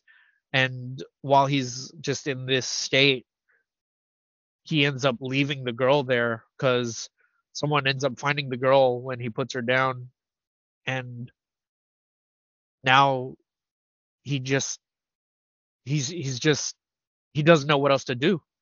And as a result, um Sergeant ends up finding the girl, and that's what leads him down the path that leads them down the path to where they are now. And he Hmm. talks about how that was a moment that just severely impacted him, and how he regretted that, and how God gave him the gift of life and he squandered it. And he knew that some way out there at some point retribution was going to come. He didn't necessarily know that it was going to come in the form of Sargent, but he knew that someday it would. And Yeah. what we end up seeing at the end of it is Sargent pulls the gun on him, and he could very much kill him in this moment. We see him take the shot, but it isn't until the very end that we learn that Sargent decides to spare him. and He just shot into a piece of furniture or something. yeah, exactly. He shot into a piece of furniture, but I think the implication of it is in hearing Crusher's story, he sees more of himself in Crusher than he realizes, in that he was a man who was trapped in his lifestyle, a man who didn't know how to be anything else other than what he was, and as a result just ended up hurting the people around him. And I think Sargent saw that in his own behavior, you know? Mm-hmm. Mm-hmm. I don't know if that was your takeaway from that scene, or what your takeaway from that scene was. I don't think I was thinking about that scene from an emotional development standpoint. So hearing you Mm. talk about it that way definitely gives me some food for thought. I think I just read it as kind of like surface plot developments that kind of helped him uh I don't know, just come to terms with what was happening or what had happened in his relationship with Michael over the years, but I don't think I'd like connected the dots like that. It was more just like an intuitive thing. Well, now I'm curious. So by the end of it, when he decides not to kill Crusher, when we find out that he spared Crusher's life, not only that, I imagine he didn't arrest him either, right? Yeah, Because because we see there a wasn't scene anything of indicating. yeah, Go he ahead. didn't. We just see a scene of Crusher in his own home, and he's still a free He's fine. man. Yeah, yeah. Yeah. And the other But I'm thing, kind of the other curious. little detail is that Sarge gave Crusher his the little girl's shoe, and now the shoe Yeah. is sitting on the little table that has her picture on it. Yeah. Yeah. So I'm kind of curious. What was your take on that? Why did you wonder why Sargent didn't just do what he was so driven to do this whole time? I'd probably say my initial reading of it was primarily that he didn't think he could really get away with it. Like, I think there's a Oh, lot of scenes where it's like, or there's stories where a guy is like super driven to kill someone, out of a sense of vengeance or justice or something like that. And when they get to the moment of truth, they're not able to do it for some reason, and or they consciously decide to change their mind even though they had set their mind on that path at the beginning of their journey. So I don't think I really thought too deeply about it. Maybe it's something that I'll reflect on a little bit more the next time I read the story. But yeah, I think for me, I would just say that my reading of it the first time was that he just didn't, because it really kind of doesn't make sense in the context of the story. I don't know. That sounds weird when I vocalize it, but it kind of feels like if he had killed the guy, then the plot would have been more complicated, and it would have moved away from becoming a story about Sarge and Michael, and then it would turn into a story where you'd somehow have to address like what happens when a cop just does something like that, and like how is he just gonna get away with it, like it adds that additional layer of plot that like really isn't complication. super, yeah, and it's not super necessary for what the story is about. I see. I see. Okay. Huh. Interesting. There was another thing that I thought was kind of interesting in terms of what I read in the back matter as well. But Ken Yeah. Niimura said that he was kind of struggling with starting up the comic in the beginning when he was coming up with the character designs, because that's like one of the first things he does is come up with designs for the main and the major characters.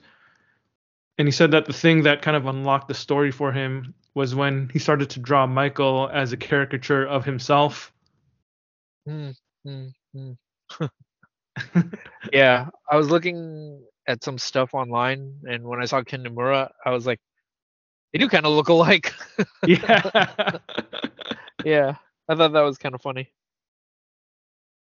Yeah.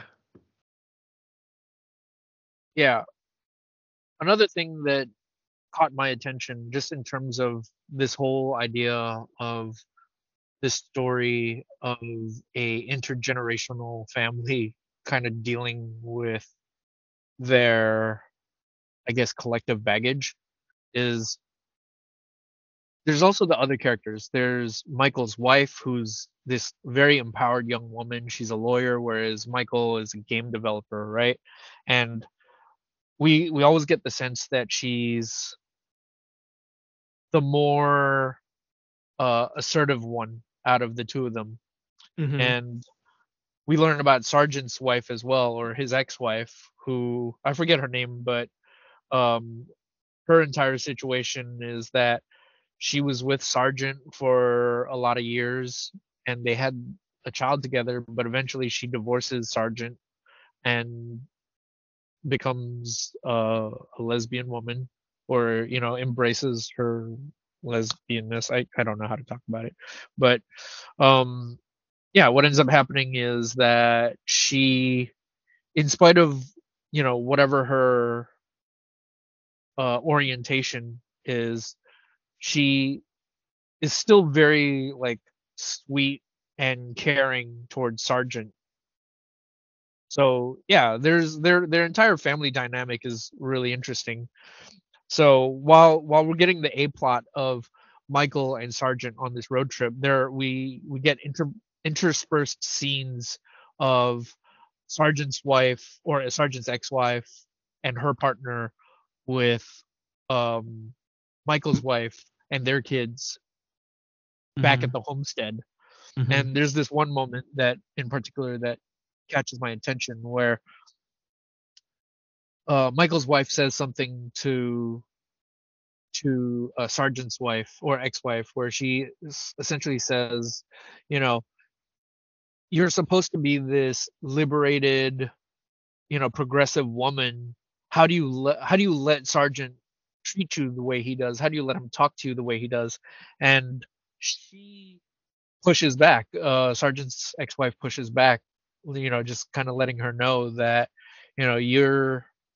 your idea of like what enlightened, or your idea of what uh progressive under these circumstances doesn't really take into account like the nature of our relationship, you know like you're nowhere near as enlightened as you think you are. You tend to miss a lot because you're just kind of pigeonholing Sergeant for what he is, because in your mind he's just kind of this boogeyman, stereotypical conservative, right? Just Yeah.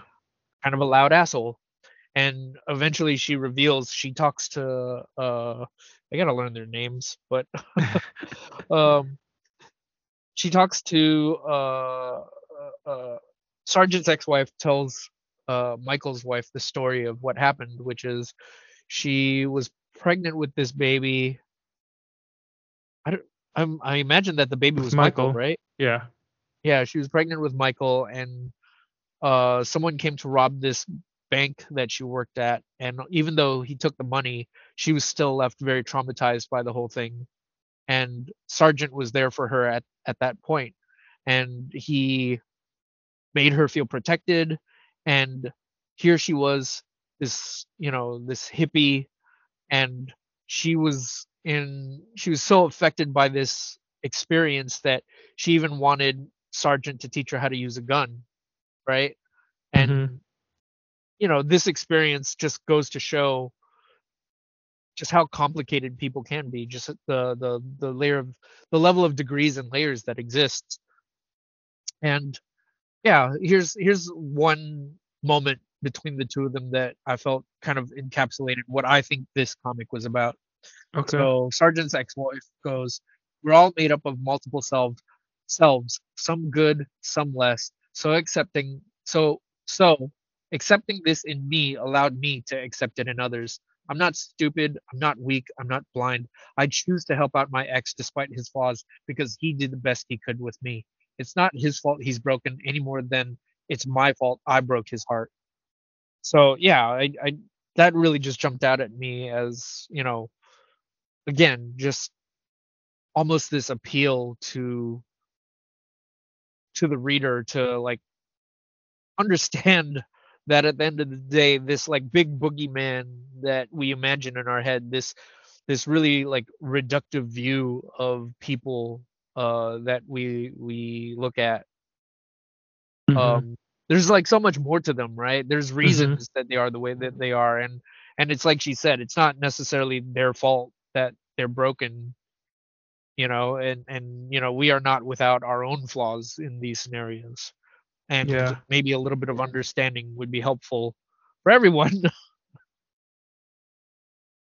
Yeah. Definitely. It's one of those things where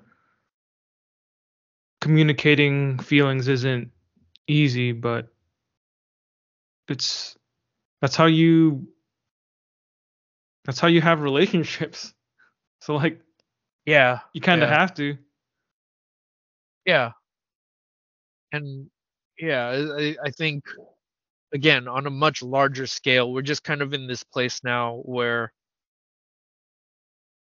you've given me the added context of how this is a story that Joe Kelly wrote that has a lot of basis in his own life, and his own, I guess, s- his own separation from his father, or the distance between him and his father, right?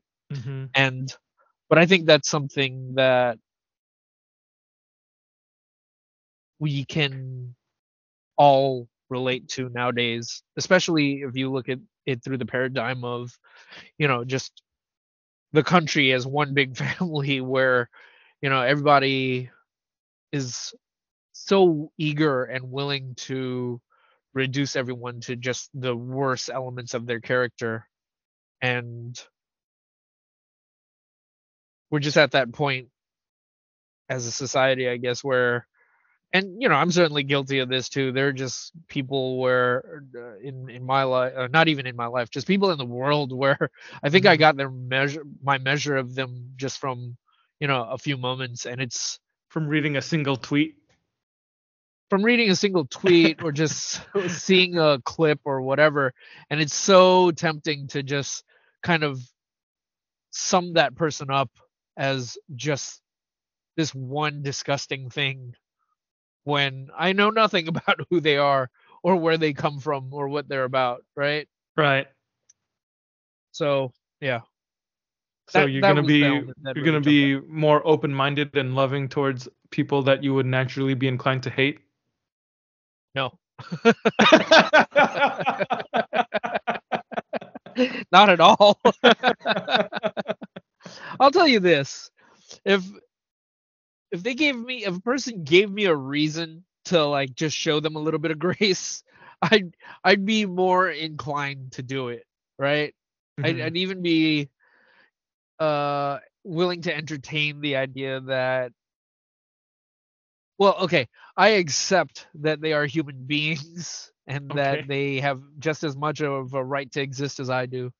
But I think if I was in a social situation where I had to kind of navigate the discussion, I might poke and prod to see like if there's any way to like guide them towards any sort of common ground, but that's probably as hard as I'm willing to work. Okay. Okay. So they still got to meet you Yeah. then. Yeah, I think so. I think so. I don't think I have that level of compassion for humanity where I'm willing to like, you know, sacrifice my sanity and my my well-being, my emotional well-being, in Mhm. order to, take on the burden of trying to meet them or like bring them back to a place where I can, Yeah. coexist harmoniously with them. Yeah, that's a hard thing to ask. It's a yeah, it's a super hard thing to ask for sure. But I do think that part Whew. of the point of this book is that at the very least it kind of forces us as readers to confront those thoughts and to consider those things, like it doesn't necessarily give us a moral of the story or tell us this is what you guys have to do in order to make the world a better place or something trite like that. It's a story that reveals to us some facet of truth about humanity through the story of this relationship between Sarge and Michael, and through seeing that we should have those kinds of conversations in our minds and with other people. We should, it makes us think. It doesn't necessarily tell us what to think, but I think that's part of what makes it um, a sophisticated piece of work, because it's complex enough to give you some real meat to chew on and even cause you to do a little self-reflection, but it doesn't tell you exactly what you're supposed to think or what conclusion you're supposed to come to. We still have to do some kind of mental work in ourselves. Yeah. Were there any other themes that jumped out at you, or any other scenes that you wanted to discuss? One of the other big themes that comes up throughout the book over and over is what it has to say about police in America. I think that's probably a big one. Um, and Joe Kelly does write about that too in his afterword. I'll just read it for the benefit of the listener here. But he writes, as of this writing, countless murders of young black men and women at the hands of the police have come to light in a way that's brought America, especially white America, to a moment of reckoning. As a nation, we have been asked to confront centuries of systemic racism, the inequalities of the justice system, and the failure of police departments to protect all citizens equally. Sometimes, growth does not come without a good deal of pain, and it is my sincere belief that this agonizing period in our history will lead to a better, more just society if we embrace it. But today, people are hurting. They are angry. Throughout this maelstrom of emotion, disinformation, and politicization, our tiny industry has looked at itself and started asking questions. How do we portray heroes? How do we portray people of color? How do we portray the police? As the son of a policeman who was first and foremost a complex human being, I have asked myself that same question, specifically of this project. While the heart of Immortal Sergeant is about how policing poisoned a man against his son, but ultimately offered a path to personal redemption, it would be naive to think that Sarge's story exists inside of a bubble. This may be a challenging time to present the story, but I believe that it is also the right time. So I feel like it's pretty fascinating to consider like what was going on in Kelly's mind as he was writing the story. Um, I, for, I forget what episode or what comic we were talking about in one of our other podcasts. Maybe it was when we were talking about Gotham Central, since that's another cop centric comic. But there is this sense now, or at least I feel like I've been seeing it show up more from people, making comments online or things like that, where it's like you almost can't really tell stories about the police or stories that portray police in any kind of positive light.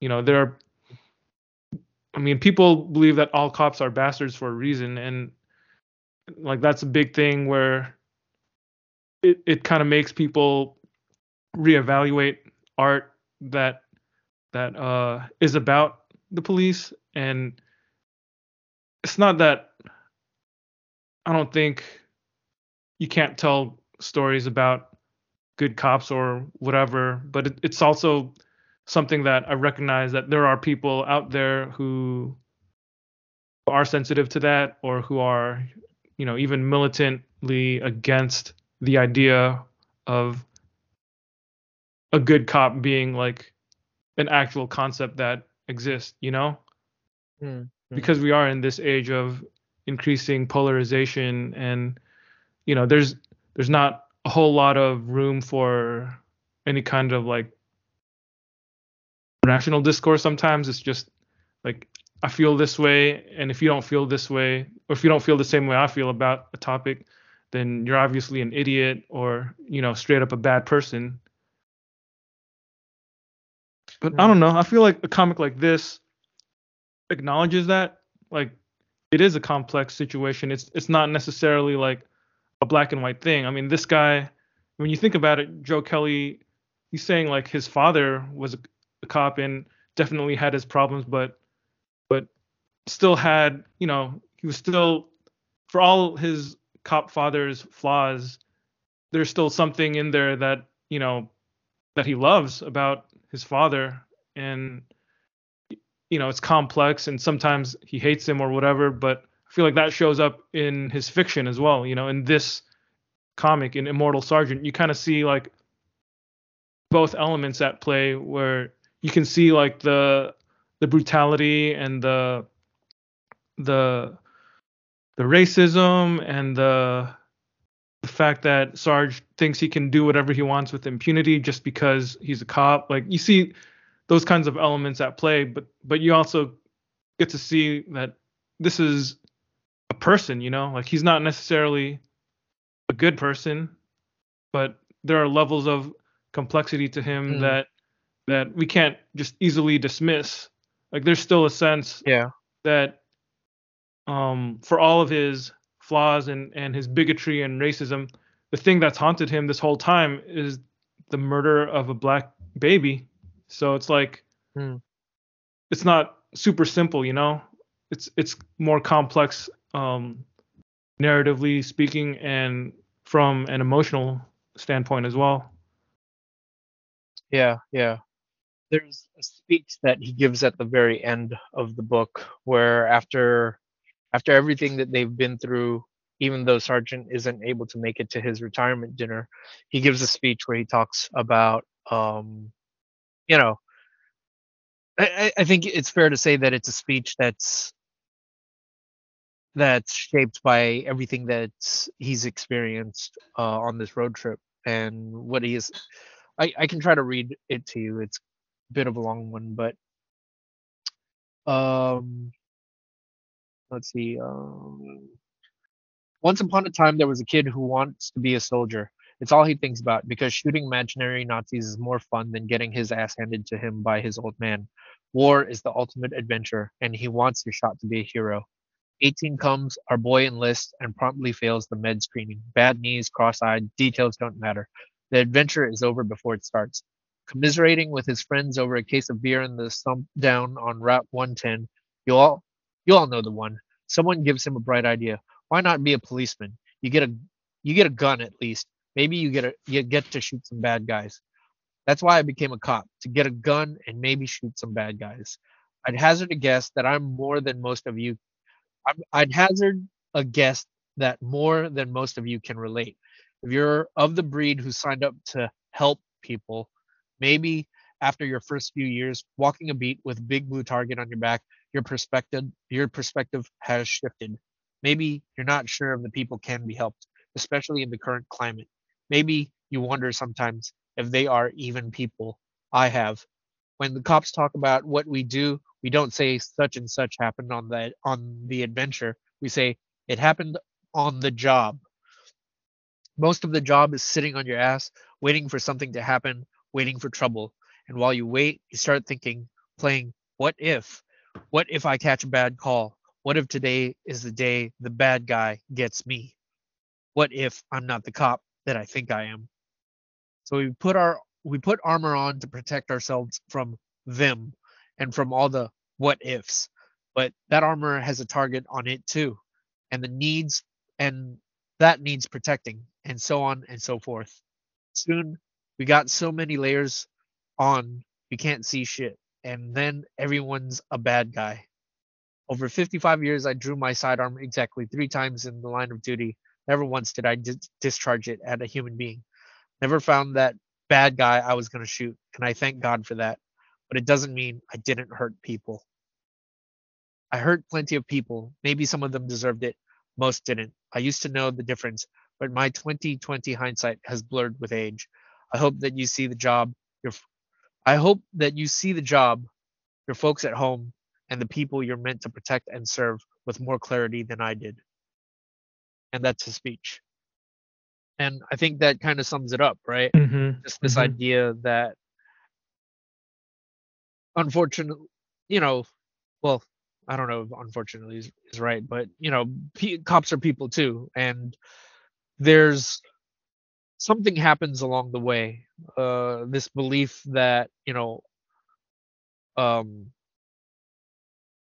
yeah, maybe you can say that there are flaws in the system, and there are certainly bad apples, but this belief that every cop goes into this with the illicit purpose of doing harm is it's a caricature in and of itself, and it's not necessarily an accurate one either. It's not necessarily one that I believe. I think there are genuine people who want to do good. They Yeah, I wanted think we to know hurt some that people for like a that. reason. Yeah, absolutely. Right. So it's the idea that it's a hard job, and the conditions are the thing that forces forces some of them to become the kind of people that they are. And there's just something about that speech that he gives at the end where his bit of advice to them is to just, you know, try to approach the job with a little bit of clarity, because sometimes you end up hurting the people that you care about, whether it is your family or the people in your community. Mhm. Mhm. Yeah. And So, this is weird. You know what you just made me think about? You made me think about people I've known throughout the past like 15 years or whatever that I've met professionally. People who have wanted to actually be cops, and there are people. These are guys that are not cops, thankfully, but I could easily see okay. that like those same kinds of like misguided notions of like being able to shoot bad guys, that's the kind of thing Yeah. that they still cling to, like all Yeah. the racist It's junk. dangerous and it's stupid. Yeah, like all the racist junk that Sarge actually spews and stuff like that. I've met people like that who wanted to be cops, and I'm super glad that they're not actually cops, but they're Mm. still like the worst people I've ever met. Yeah. Yeah. Yeah. You've told me stories about that, and they're not people that I necessarily want to show grace to. They're not the kind of people that I'm gonna sit here and go, maybe if I am just patient enough with them, there's a Yeah. way for them to like find their way back from that. Yeah. As nice of a thought as it is, like they just sound awful. Yeah, cuz like the one guy I'm specifically thinking of, I'm not going to like say anything too identifying or anything, but when I think about the stuff I've heard him say, he makes Sarge look like a decent chap. You know what I'm saying? Like the stuff that Yeah. Sarge says in this comic, the racist stuff, the homophobic slurs, the sexist stuff. I've heard this guy I met in real life say stuff that's even worse than that, and that guy wanted to be a cop. So yeah, Yeah. yeah. Every day I'm just glad he's not. Yeah. And that's the other thing, right? For all of the guys like that who get screened out, there are a bunch of guys like that who think that that job is a platform to that kind of power. I'm like, I don't know what the ratio is, right, between like actual good, decent people and people who are Yeah. just want to do this because they get off on having authority, right? But for all the guys that, or for all the people that get screened out, there are a bunch of people who don't get screened out, and Yeah. unfortunately, they do make it into the job. So it's it's definitely a flawed system. I definitely wish they there was a better way to vet them, because at the end of the day, it's a tarnished, it's a stain on the institution of the police, Mhm. that, and for everything that goes wrong, they have to work that much harder to like correct themselves or to make up for it. Mhm. That's Mhm. just kind of what happens in the dynamics of these situations with like law enforcement agencies. Yeah. Yeah.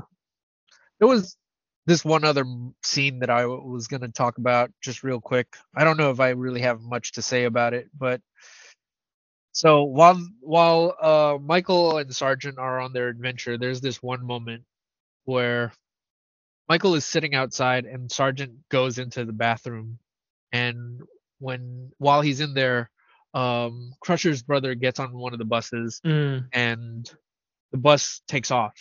There are two buses that are leaving at the same time, and Sergeant comes out and he demands that Michael tell him what bus what bus was the guy on. And Michael has just learned what Sergeant's plan is, and he's kind of freaking out. And he tells Sergeant that he tells Sergeant to follow the left bus. And in that moment, Sergeant ends up following the right bus, and Michael's just you know he's flummoxed, and he goes, "I told you to follow the left bus. Why are you following the right bus?" And Sergeant basically says, "We've been following this bus for hours. You really think I didn't memorize the license plate?" Mhm. And then he proceeds to top it off by saying, "I wanted to see if you were a man or if you were going to be the kind of rat that would like try to screw me over, essentially." Mhm. Mhm. And then I he wanted to goes, know if you were a "But now I traitor. know." Yeah, if you were a traitor, but he goes, "Now I don't have to wonder. Now I know." And it's Yeah. just a moment that just utterly like devastates Michael, Yeah. you know? Yeah. Yeah. That was a really good moment. The Yeah. artwork in that scene is really well done too. Like I think throughout the entire book, Ken Nimura's art, the way that he paces and lays things out, it's it's so free, like freeing and open because he's not afraid to like use more pages and use like fewer panels per page to tell the story because I feel like there are scenes where other artists might kind of like compact things and use use more panels per page, but with Mm. Ken Nimura, like there's a lot of pages that just have like 4 or 5 panels, Yeah. and you can just like breeze through the pages, kind of like a manga, I guess. Maybe that's his manga influence coming out, because I don't think the Yeah. issues were like strictly 22 pages or anything, because it's like a 9 issue series, and this whole thing is like 340 something pages or something like that. But the scene when Sarge says, "No, I don't have to wonder," like the way that he Mm. draws Sarge's face with these like sharp teeth, the guy looks like a monster. And then you look at the Looks like a next page, demented goblin or something. yeah, demented goblin. Then you go Yeah. to the next page, and it's a full page, a one-page splash of Michael being chilled to the heart. Yeah. Yeah. Yeah. That's some good stuff. And then you go to the I page will. after that, Yeah. and it's just 2 panels of the car and a bunch of speed lines racing down the highway. And man, yeah, that's some good stuff, man. I enjoy the art a lot. Yeah. And I will say though, the one thing about this scene is, even though of the two between Michael and Sergeant, I'd say that I think in terms of my personal values, I tended to side more with Michael in this over the course of this story. One of the things about it is that realization that they're not all as noble or as perfect as they think. So maybe this is kind of iffy, but Michael here, even though he wants to do the right thing, I don't know that he necessarily goes about it in the right way. Like Yeah, yeah, he's instead flawed of too. yeah, exactly. And that's kind of a important moment for him here because if he had just not told Sargent, if he had decided I'm going to stick to my principles and not tell you, then on some level Sargent might even have more respect for him then. At least he was willing to like stand up for his principles, right? Mhm. But instead he kind of chooses he doesn't kind of he chooses to lie to Sargent in order to in his mind he thinks he's doing the right thing because he doesn't want Sargent to kill a man. He doesn't want him to become a vigilante and kill this Mhm. man and get in trouble. But it's also a moment that's just revealing of his personality and his character, which is that which is on some level something that Sargent has always had a problem with, and something that he keeps alluding to over the course of the series, which is you know Michael just isn't willing to, I guess, take control of his own. Mhm. He's not willing to like assert his agency in the situation, right? Yeah. Instead of just owning what he is.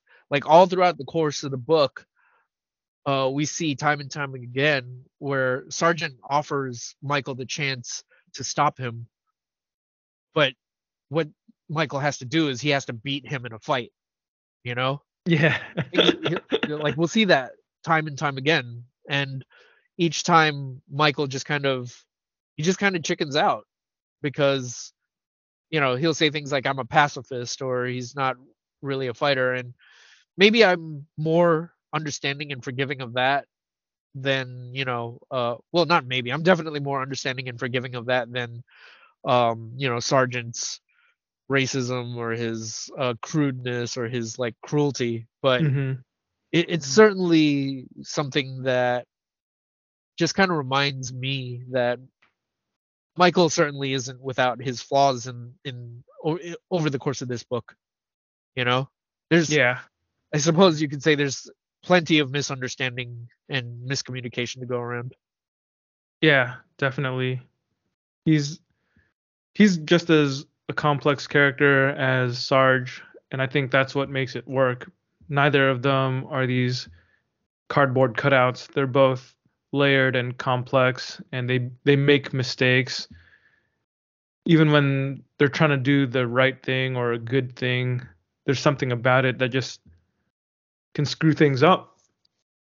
Yeah, Um yeah, yeah, yeah, it's like with Michael, that I another scene of his that I think of is that scene pretty shortly after the lying scene, but they're at the next rest stop, and then when Michael has a chance, he actually steals the car keys from his dad, and then he runs away yeah, like a straight up coward. And there's just yeah, yeah, something yeah, like something comical about that. Like there's that whole buddy uh, aspect of the movie where they're at odds at each other against each other, but there's also something kind of comedic about it when he's running away and then his dad chases him, and by the time he gets to his son, he even fires his gun into the air just to like make a whole scene of it.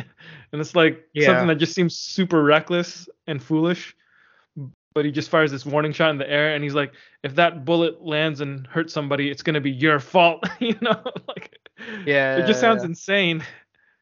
And then at the yeah, end of that scene, Michael throws the keys into this grassy field. And right when he does it, the bus drives past him. And the way that double page splashes, it's just framed with perfect composition where you have this side shot of Sarge facing Michael at this on the sidewalk, and then this bus is racing past them. So they both look up, and as they look up, the guy that Sarge has been following is sitting in a window seat looking straight down at them. And yeah, yeah, it just makes you feel like this whole thing is kind of frustrating, like what has the whole point of this been if it's just going to end with Michael throwing the keys into a grassy field? yeah, yeah. Yeah. But the great thing about it is Addition that it doesn't, oh, it's not one of those situations where Kelly writes himself into a corner or anything, you know, like it the story does progress pretty logically from there. So definitely some skillful storytelling. yeah. I do think there are quite a few times where we kind of expect the story to take a more conventional turn, in terms of them hunting down Crusher and how they find him. But maybe to some people, they'd view the actual ending as kind of a not red herring, but like a Deus Ex Machina, right? Like going to the Uh-huh. hospital and they just it just so happens that Crusher is the Like a janitor or one of something, the custodian. janitors at the hospital, right? Yeah, exactly, the What a custodians at the hospital. coincidence. That's awfully convenient. Exactly, exactly, right? But I think that's just one of those situations where it's really more about the things that are happening in between the scenes, right? It's it's not so much about how the plot that's being driven isn't so much the mystery of it, which is where do we find Crusher and how do we deal with that, right? Because the the Mhm. the plot that's being driven is the emotional development between Sergeant and his son. So, you know, r- really the entire I guess the entire device of Crusher and his daughter, it's just really meant to move the plot forward. So it's not really important that at the end of the day how they meet Crusher is he just happens to work at the same hospital that they uh are admitted to when they get hurt, right? Yeah. Because the emotional journey was what was important, and in order to close it out, we kind of overlook the plot making sense to some degree, right? or Yeah. or we overlook certain things that are just very fortunate or fortuitous. Mhm. Yeah. Yeah. And I think that's totally fine because Yeah. that plot element, even though it's kind of the purpose of their journey, it's not something that breaks immersion in the story because the story is still really about Michael and Sarge and Yeah. their fractured relationship. Exactly. Exactly. Um. Yeah. Just in terms of like other moments that are really like there was this one scene, and maybe it might be kind of schmaltzy, but after their motorcycle accident, Michael is in the hospital. He's in a coma, and Sarge is yeah, he's kind of regretful of uh of how they got there. He's maybe he's not like outwardly vocalizing it, but he's caring for his son, which is something that we haven't seen up to this point. And at at this point in the story, we've learned that Michael is a video game developer, and you know, Sarge has like zero respect for that. But Yeah. while he's waiting at bedside, he sees Michael's phone go off. The app goes off. The game goes off. It sends a notification to him, and he looks at it and he's confounded by it. But one of the like a nurse or an orderly or another janitor comes in. I forget who the person was, but the person comes in, sees that the game is being played, and he's really stoked by this. And he tries to like talk to Sergeant about it, and Sergeant's just he doesn't understand the appeal of it at all whatsoever. And he asked this guy why does this matter, like why is this something anybody cares about. And Mhm. I think the brief abridged version of what the guy says is, in a world where like so many just awful things happen, sometimes we just need a little thing to like distract us and bring us a little bit of joy. And what's wrong Mhm. with that? Mhm. And in that moment when the orderly leaves, for a brief second, Sergeant indulges in the game, you know? Yeah. And I just thought that was a good moment. Yeah, that was. And he plays the game just long enough to kind of force himself to it forces him to like reflect on the events that have just happened, and not only Yeah. what just happened, but like even you get these little flashback scenes of Michael's childhood with him, and uh you know it triggers something in his memory to think about their relationship with each other. Yeah, yeah, yeah, yeah. No, that scene was, you're right. Those flashbacks were pretty moving scenes too, because we kind of go back and look at their relationship with one another, and how Michael's entire life he's felt this sense of neglect because Sergeant was more cop than father. Mhm. And it it goes it we just see over and over how Sergeant Michael wants to be there, to try to take part in these things that are so clearly, so obviously important things, or things that Sergeant cares about. And each time he's just kind of viewed as a disappointment. Mhm. And it's kind of a flashback to an earlier moment where he finds out, where Michael is tricked into going on this road trip with him at all, because initially he believed that Sergeant needed Michael to go with him. But then Sergeant, at a later time, tells him, "Why would I say that to you? I don't need you for anything. I don't need you at all." It's pretty You know, hurtful to hear it's from your pretty own father. hurtful. Yeah, exactly. And that's just the moment that comes back to him, is just, you know, we're seeing a young version of Michael trying to help Sergeant change a tire, or him going out on a patrol or something like that, or and Michael trying to get in, and him saying, "But you promised you'd take me." And yeah, it's just this realization that this whole time he's just been neglecting his son, his own flesh and blood. Mhm. Mhm. Yeah. Actually, All right. I Yeah. was just kind of flipping through the next few pages after that. It reminded me of another really good scene, especially in terms of the art. But when you get to page 283 on the digital version, Uh-huh. that's when Sarge walks out of the hospital room to get a cup of coffee, and he's walking. Then he turns the corner, and he sees the back of Crusher's head, and because he hears Crusher singing Amazing Grace, but then when you look at the art, it's Crusher. He sees Crusher as he was when Crusher was, a 20-year-old who killed his own daughter, and then he drops the coffee, and then um, there's this moment where you realize, oh, he's just looking at the custodian, and the custodian turns out to be Crusher, but now Crusher is drawn as an aged man, shaved head, and he just looks older.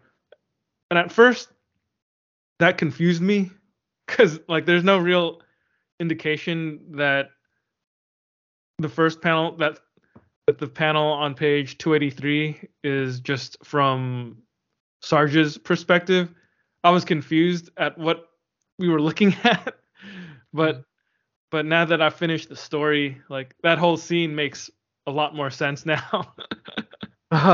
Yeah, he's flashing back Yeah, to the moment, to the version of him that he remembered way back. exactly, exactly. And Yeah. I did not catch that the first time I read it. Well, yeah, to be fair, like I think I had to read it a couple of times to make sense of it as well. So, yeah. That's clever though. I Yeah. appreciate that. Yeah, it's very cinematic actually Yeah, if you think about yeah, it. Yeah. that's good stuff. And it's just so interesting because, like, up to this point, the version of Crusher that we see is, I don't really have the words to describe it, so I'll try my best, but it's kind of like a 90s version of a gangster. He's kind of got this flat top. He's got like a giant chain around his neck, like really baggy clothes. And then, he sees that from that profile from the back. And when he turns around, Crusher's got a shaved head and he's just this really jovial big guy now. He's rotund. It's He's rotund, yeah. It's like I said, it's a really cinematic way to like have that the first dramatic encounter between these two over the course of this story. It's Hmm. the moment of revelation.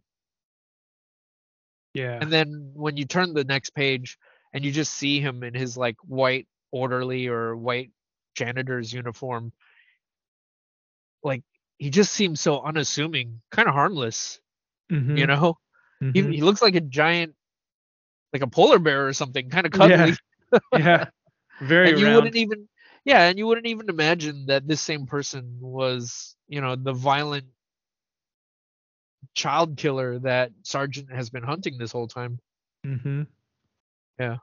Even when you look at Crusher's eyes in the next couple pages, he just looks a lot more gentle than you would imagine or expect. Yeah, the way that they draw him, they're way rounder than Hmm. what we're accustomed to. Like, yeah, like okay, on page 293, right? When you see a flashback there and you see there's the little baby's foot with the shoe, you see Sergeant holding the gun in his hand, and then you see Hmm. the version of Crusher from way back in the day. And his eyes aren't round at all. They're kind of snake-like. His He looks pupils mean. are like Yeah, his pupils are like slivers. His eyes don't really have rounded, I mean, they're like half circles, right? But, combine that with the expression on his mouth. You're right. He looks mean. He looks dangerous. Hmm. And when you go back to the version of him, like say, if you go back to page 287 and you look at that version of him in the upper left corner, his eyes are so round.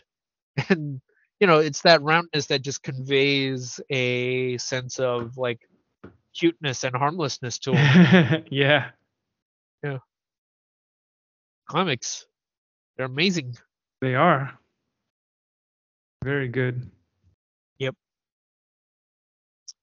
Do you have any Anything else? other final thoughts or anything? Uh, oh, I think I'm satisfied with yeah, I'm satisfied with what I had to say. Yeah, Yourself? same. Great piece of work. Satisfying to talk about. Definitely great to read and something that's worth rereading over and over in the future. Yeah. Well, okay, here's one thing that I might want to add. You sent some reviews over to me prior to our discussion of this Well, where I googled Immortal Sergeant reviews, uh-huh. and the first Google result was a guy. It's I don't know why it shows up, but it's something from Goodreads from December 12th, 2023. So fairly recent, a month Yeah. ago. And on Google, that snippet that shows up says nearly 350 pages of tedious, boring garbage. Oof. Never Yeah. entertaining and always trying. Immortal Sergeant is a disappointing follow-up from this creative team. Yeah. And I didn't read too much of the guy's uh uh review, but it did sound like it essentially sounded like he didn't like who Sargent was as a person, and what he was portraying, and that was enough for him to kind of tune out. Um, did you read the review, or I go did see end when up I did? I did end up reading it. Yeah, You want me to read what it says sure. just for your entertainment? Yeah, Okay. Actually, when I look at the review now, it looks like it's let's see. Wait a minute. Oh no, I'm looking at a different review. Hang on. wait, I think it's in our Google chat. I was looking at another review and there was another guy who gave it 1 star. Detective Sergeant James Sargent is begrudgingly retiring from the police force. Worse, his estranged son Michael. Oh, it's just let's see. Joe Kelly and Ken made a superb comic years ago called Ico Giants. It Are sounded you like moving your head? It's I'm losing your connection here. sorry. Uh, it says I'm guessing Joe Kelly is a big Rick and Morty fan because Jim and Michael are basically those characters. Jim even looks like Rick. You can all but hear Morty's whiny voice coming out of Michael. The book isn't nearly as inventive or funny as that show, though. Jim and Michael have a difficult relationship, so of course they end up on a father-son road trip. Gee, I wonder if Jim will come to appreciate the value of his son's gaming app. Ugh. Yeah, it just I'm not gonna like name check this guy, but yeah, it's pretty. I don't know. I'm not impressed by his cynicism. Let me put it that way. In fact, I find his cynicism tedious.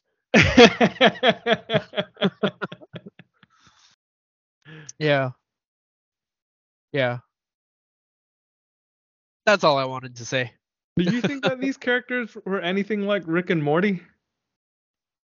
When this guy mentioned it, I guess you could I I, I can see the connection, but you know, like I don't think that's entirely what they're like. Like I that wasn't my first thought when I read this book was, oh, these guys are just, um parodies of Rick and Morty or whatever, or like a template copy of Rick and Morty. But now that this guy mentioned it, I can sort of see the similarities, but I think that's a very reductive takeaway. And you know, I just think this guy was essentially unmoved by the father son journey that they had, and the growth that they experience. And under those circumstances, it's like I don't know what to tell you. Like I don't know what you do like, but it's puzzling to me that that's not something that should be universally understood. I'm looking at the rest of his review, the part that you didn't read, and there's Yeah, man, the stuff he wrote about Kenny Mura's art is pretty pathetic too. Like here's what he yeah, said. He writes, Ken Nimura's art has always been loose, but wow, it's a whole new level of that here. It's similar to the style in his most recent solo comic, Never Open It. It's serviceable. You can easily follow along with the action and get what's happening in a scene, but it still looks really slapdash. Some pages honestly look like thumbnails rather than the finished article. Man, does this guy even know how to read comics? I don't get that. yeah. Yeah, I'm looking at more of his review, and he's essentially like my main takeaway is that he calls it predictably trite, and yeah, he just sounds pretty cynical, and I'm not inclined to appreciate any takes that this guy has. Yeah, yeah, me Yeah, neither. if you want a good take, go to Between the Gutters. Yeah. Listen to us. Don't go Agreed. to Goodreads.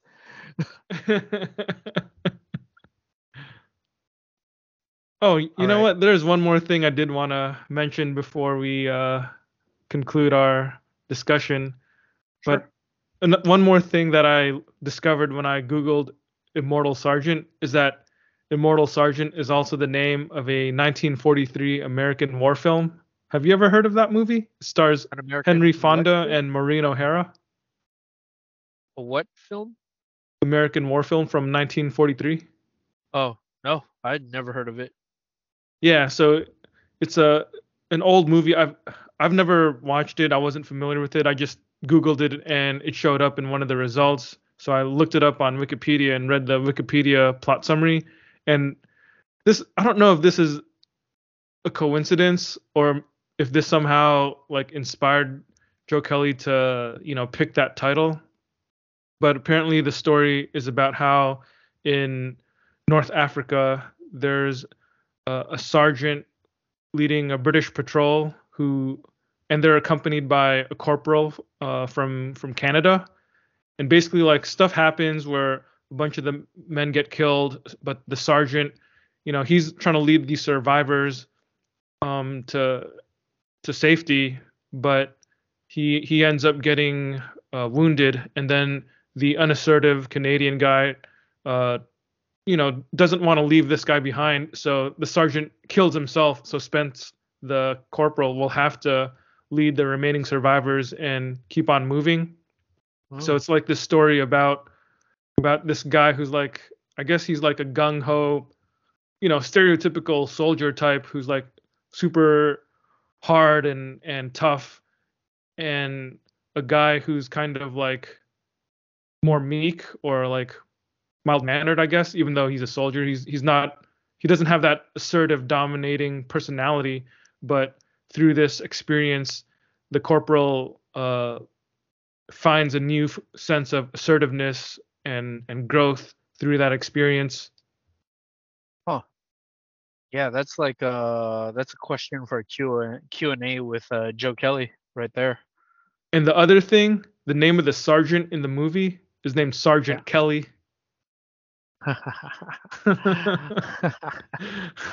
Nice. Really makes me wonder, There's way man. too many coincidences there. Like there, yeah, it just feels like he had to have taken something from it, right? Yeah, yeah. Yeah. Okay, that's All all right. I got. Yeah. No, I think we did good. Okay, if nothing else, let's what would you recommend to someone who has read this and wants to read more? Okay, so the obvious ones that we'll start with are I Killed Giants, because it's by the same creative team and it's about a mother and daughter relationship as opposed to a father and son relationship. So there's obvious, clear connective tissue between those two works. The Ken Niimura books that we mentioned, you've read Henshin. I assume that you would recommend that. And I do. I I read, do. yeah, and I read Never Open It, the Taboo trilogy. I would definitely recommend that as well.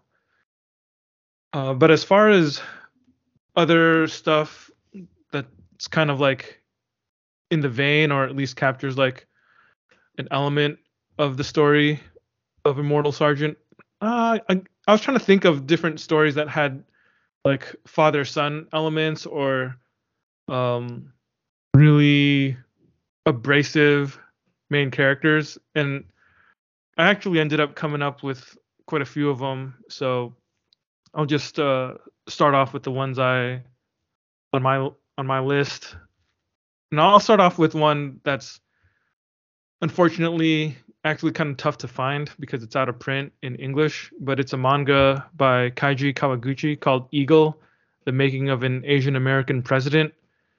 And that's a story that's very much rooted in the politics of like the 2000s, and it's a fictional story about like an Asian American campaigning to be the first Asian American US president. But the reason why I picked that one is that it's also a story about a neglectful father and a son. I guess in this case, I'd say he's an illegitimate son, but um, it has that kind of element of somebody trying to get to know his father and the father not being particularly interested in it. So Hmm. that stands out to me. There's a Harvey Pekar comic called Ego and Hubris, the Michael Malice story, and it's drawn by Gary Dumm.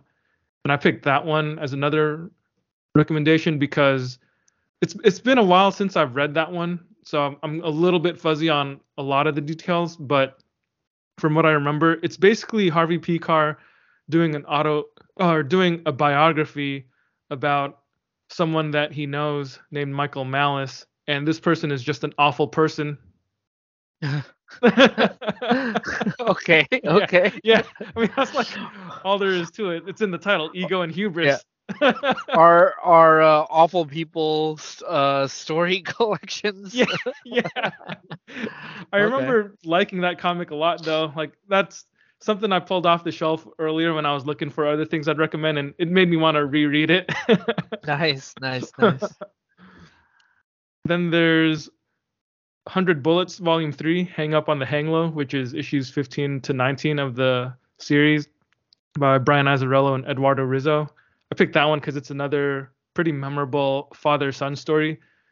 In this case, the father isn't really a cop, but there's still some stuff in there that I think does make it pretty compelling when you're looking for stories about fathers and sons. Hmm. Then there's Bad Weekend by Ed Brubaker and Sean Phillips. That was a short graphic novel. It actually collects criminal numbers 2 and 3, but like combines them into like a graphic novel with additional like scenes and pages to smooth it out.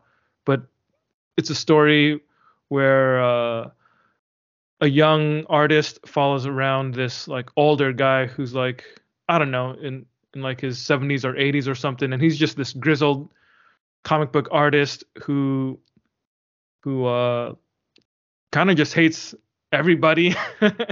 And it's just a weekend, they're at a convention, and this guy is spending time with this older guy who just hates everybody, and he's down on everybody. Too funny. Yeah. Too funny. And then I'm gonna do something I never imagined I would be doing, but I'm recommending a Donny Cates comic now. You ready for this, Albert? Do tell, do tell. I'm recommending God Country by Donny Cates and Jeff Shaw. Have you ever read that one? I haven't. Okay, this is one of his earlier works, Donny Cates' earlier works for Image, and it's about this old man who's he's basically suffering from dementia, but when he touches a mystical sword, it not only gives him like Thor-like powers, but it also like restores his mind. Ooh. And it's a story about how his wife has passed away, but he has adult children, and particularly his son is like struggling to get to know his father or like take care of his father, and like there's all the baggage from the past about his father being like a neglectful father and stuff like that. But there's this fantasy element that comes into play where because of this sword, the father gets his mind restored again, and it gives him him and his son a chance to like, I guess, Bond. bond. Yeah, exactly. Yeah. Yeah, that was a good comic. I read that one early in the pandemic, but some of the details are already kind of like fading to me. I would want to reread that one. That was a good comic. It's probably on the higher end of Donny Cates comics. It's probably my favorite Donny Cates comic. Nice. I mean, I liked his Thanos run fine enough, but I don't really feel like I have to seek it out to buy my own copy of his Thanos. It's like if I came across it super cheap, I'd probably think about buying it, but Yeah. it's not like a big priority or anything. Whereas with God Yeah. Country, after reading it, if I didn't already find it for cheap in the first place, I would definitely want to buy my own copy of it. That's quite a stirring recommendation considering what we think of Donny Cates. Yeah. Yeah. But Take that even for what you will. yeah, even writers that we don't really think too highly of are sometimes capable of impressing us. We're not Yeah. that cold-hearted. We're willing to judge We can each be work gracious. individually. Yeah, exactly. Exactly. I'm not so petty. Exactly. We're big men. Yeah, yeah. I mean, I'm pretty petty, but uh, Okay, and then the final thing that I would recommend is from Joe Kelly's fellow man of action, Joe Casey. It's Officer Down, which is drawn by Chris Burnham. And Officer Down is my recommendation because if you like the idea of a cop being a total hard ass, Officer Down is like pretty much the ultimate version of that. And it's pretty satirical. And I think if you're the person who doesn't really understand satire, I think you'll still be able to enjoy it if you take it at face value. But if you're you know, an intelligent reader, you'll enjoy it even more. Mm, okay. Okay. What you got, Albert? All right. So I felt like there was so much to choose from here, so I felt like I had to be kind of sparing in what my final tally was going to be. I didn't want to just throw everything out there, but Unlike me. yeah. So yeah, I think in terms of one of the first things that jumped out at me was a comic called Three Story. It's by Matt Kint, and that's a story about a giant man and his life. But I guess the thing that it's a play on words because the man is 3 stories tall, but it's actually a comic that is also comprised of 3 individual stories, and they're about the women in his life, the women that ultimately become important to him. And not to spoil too much, hopefully, but by the very end of it, one of the women that will become important to him is his daughter, and she, likewise, I guess, similar to Michael, she goes on a journey to kind of know her father better because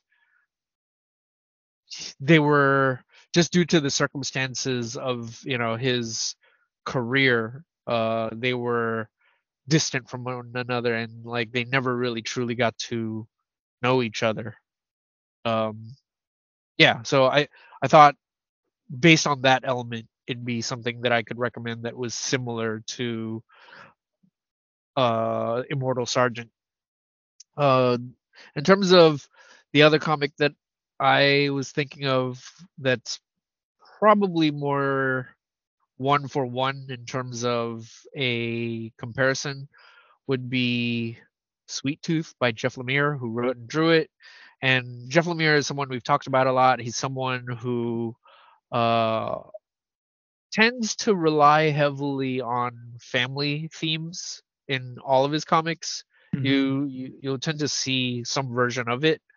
So I would recommend Sweet Tooth because yeah, it's essentially about a young boy and the relationship that he has with a father figure, a found father figure, and the complications that they go through. And it also, which also includes, inevitably finding out that the person that you revere isn't always as good or as noble as you think they are, that your parents are just flawed human beings.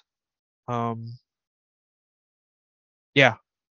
Uh, Actually, I just came up with a couple more things Nice. while I was like thinking about it. But another comic that I could recommend, also a Jeff Lemire comic, would be Hit Girl in Canada. And Oh, yeah, that is a story by Jeff Lemire, drawn by Eduardo Russo, and it's a comic. Have you read that one, Drew? yeah, quite a while ago. I remember I read your copies. Yeah, That must have and been the at thing, least like 4 or 5 years ago. yeah, and the thing about that is if you've ever if you know anything about Kick Ass and that property or that comic, um spoilers, but in the comic series, Hit Girl's father is Big Daddy. I believe that's his name, right? Yeah. Yeah. So what happens in the comic is he dresses her up and trains her to be a superhero, but while on one of their it, during Kick-Ass, during that story, what ends up happening is Big Daddy ends up dying, and the story is about Hit Girl going to Canada and going on this mission, but the thing about the story is over the course of the mission, she remembers the lessons that her father teaches her. And it's over the top gore and violence, but at the same time, Jeff Lemire is still able to inject something sweet about her feelings for her father at the end of it. Yeah. So I do think that that's, if we're talking child parent relationships, that's that would be a my recommendation for it. Okay. Okay. Um and the one other thing that I would recommend is I've been listening to this podcast lately called Steven University. It's an old podcast, but it's a podcast about all the various episodes of Steven Universe. And there's an episode called The Test. And that's something that always stuck out to me as an episode, but listening to the podcast discuss it, it it it struck home even closer because it's an episode about Steven trying to prove himself, trying to prove that he's worthy, and they the gems in his family um, create this test for him to take, and over the course of the test, he thinks that he's really excelling at it until he finds out that his his caretakers just gave him these really easy challenges to do, and you would think that he'd be upset by this revelation, but it's really a moment where as a child he kind of reflects on you know how human his parents can be, and how sometimes even though they don't know it, they need him to kind of play his part in the whole thing and kind of validate their parenting essentially. Hmm. So yeah, that was a really good episode, and Nice. that's all I got.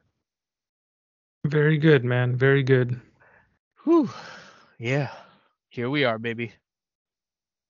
All right, well, if nothing else, if you would like to contribute to the conversation, if there's anything that you have any questions about, or any recommendations of your own that you want to make, or any observations that you want to include, feel free to hit us up at betweenthe.gutterspodcast@gmail.com, or you can tweet at us or X, whatever. I'm not gonna give give that man the satisfaction. You can tweet at us on at X at Between the Gutters. You can DM us on Instagram, or we're on Threads too.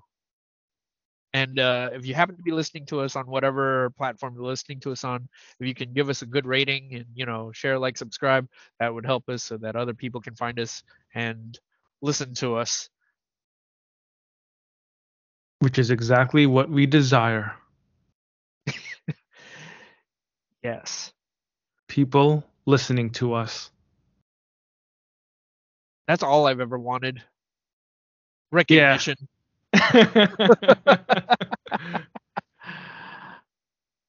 All right. Next week, we are going to embark on our read through for 2024. The past few years, we've been reading through a series every year and dedicating one episode a month to cover that series. So last year, we did Deadly Class. This year, we're covering Solo, the DC comic Solo.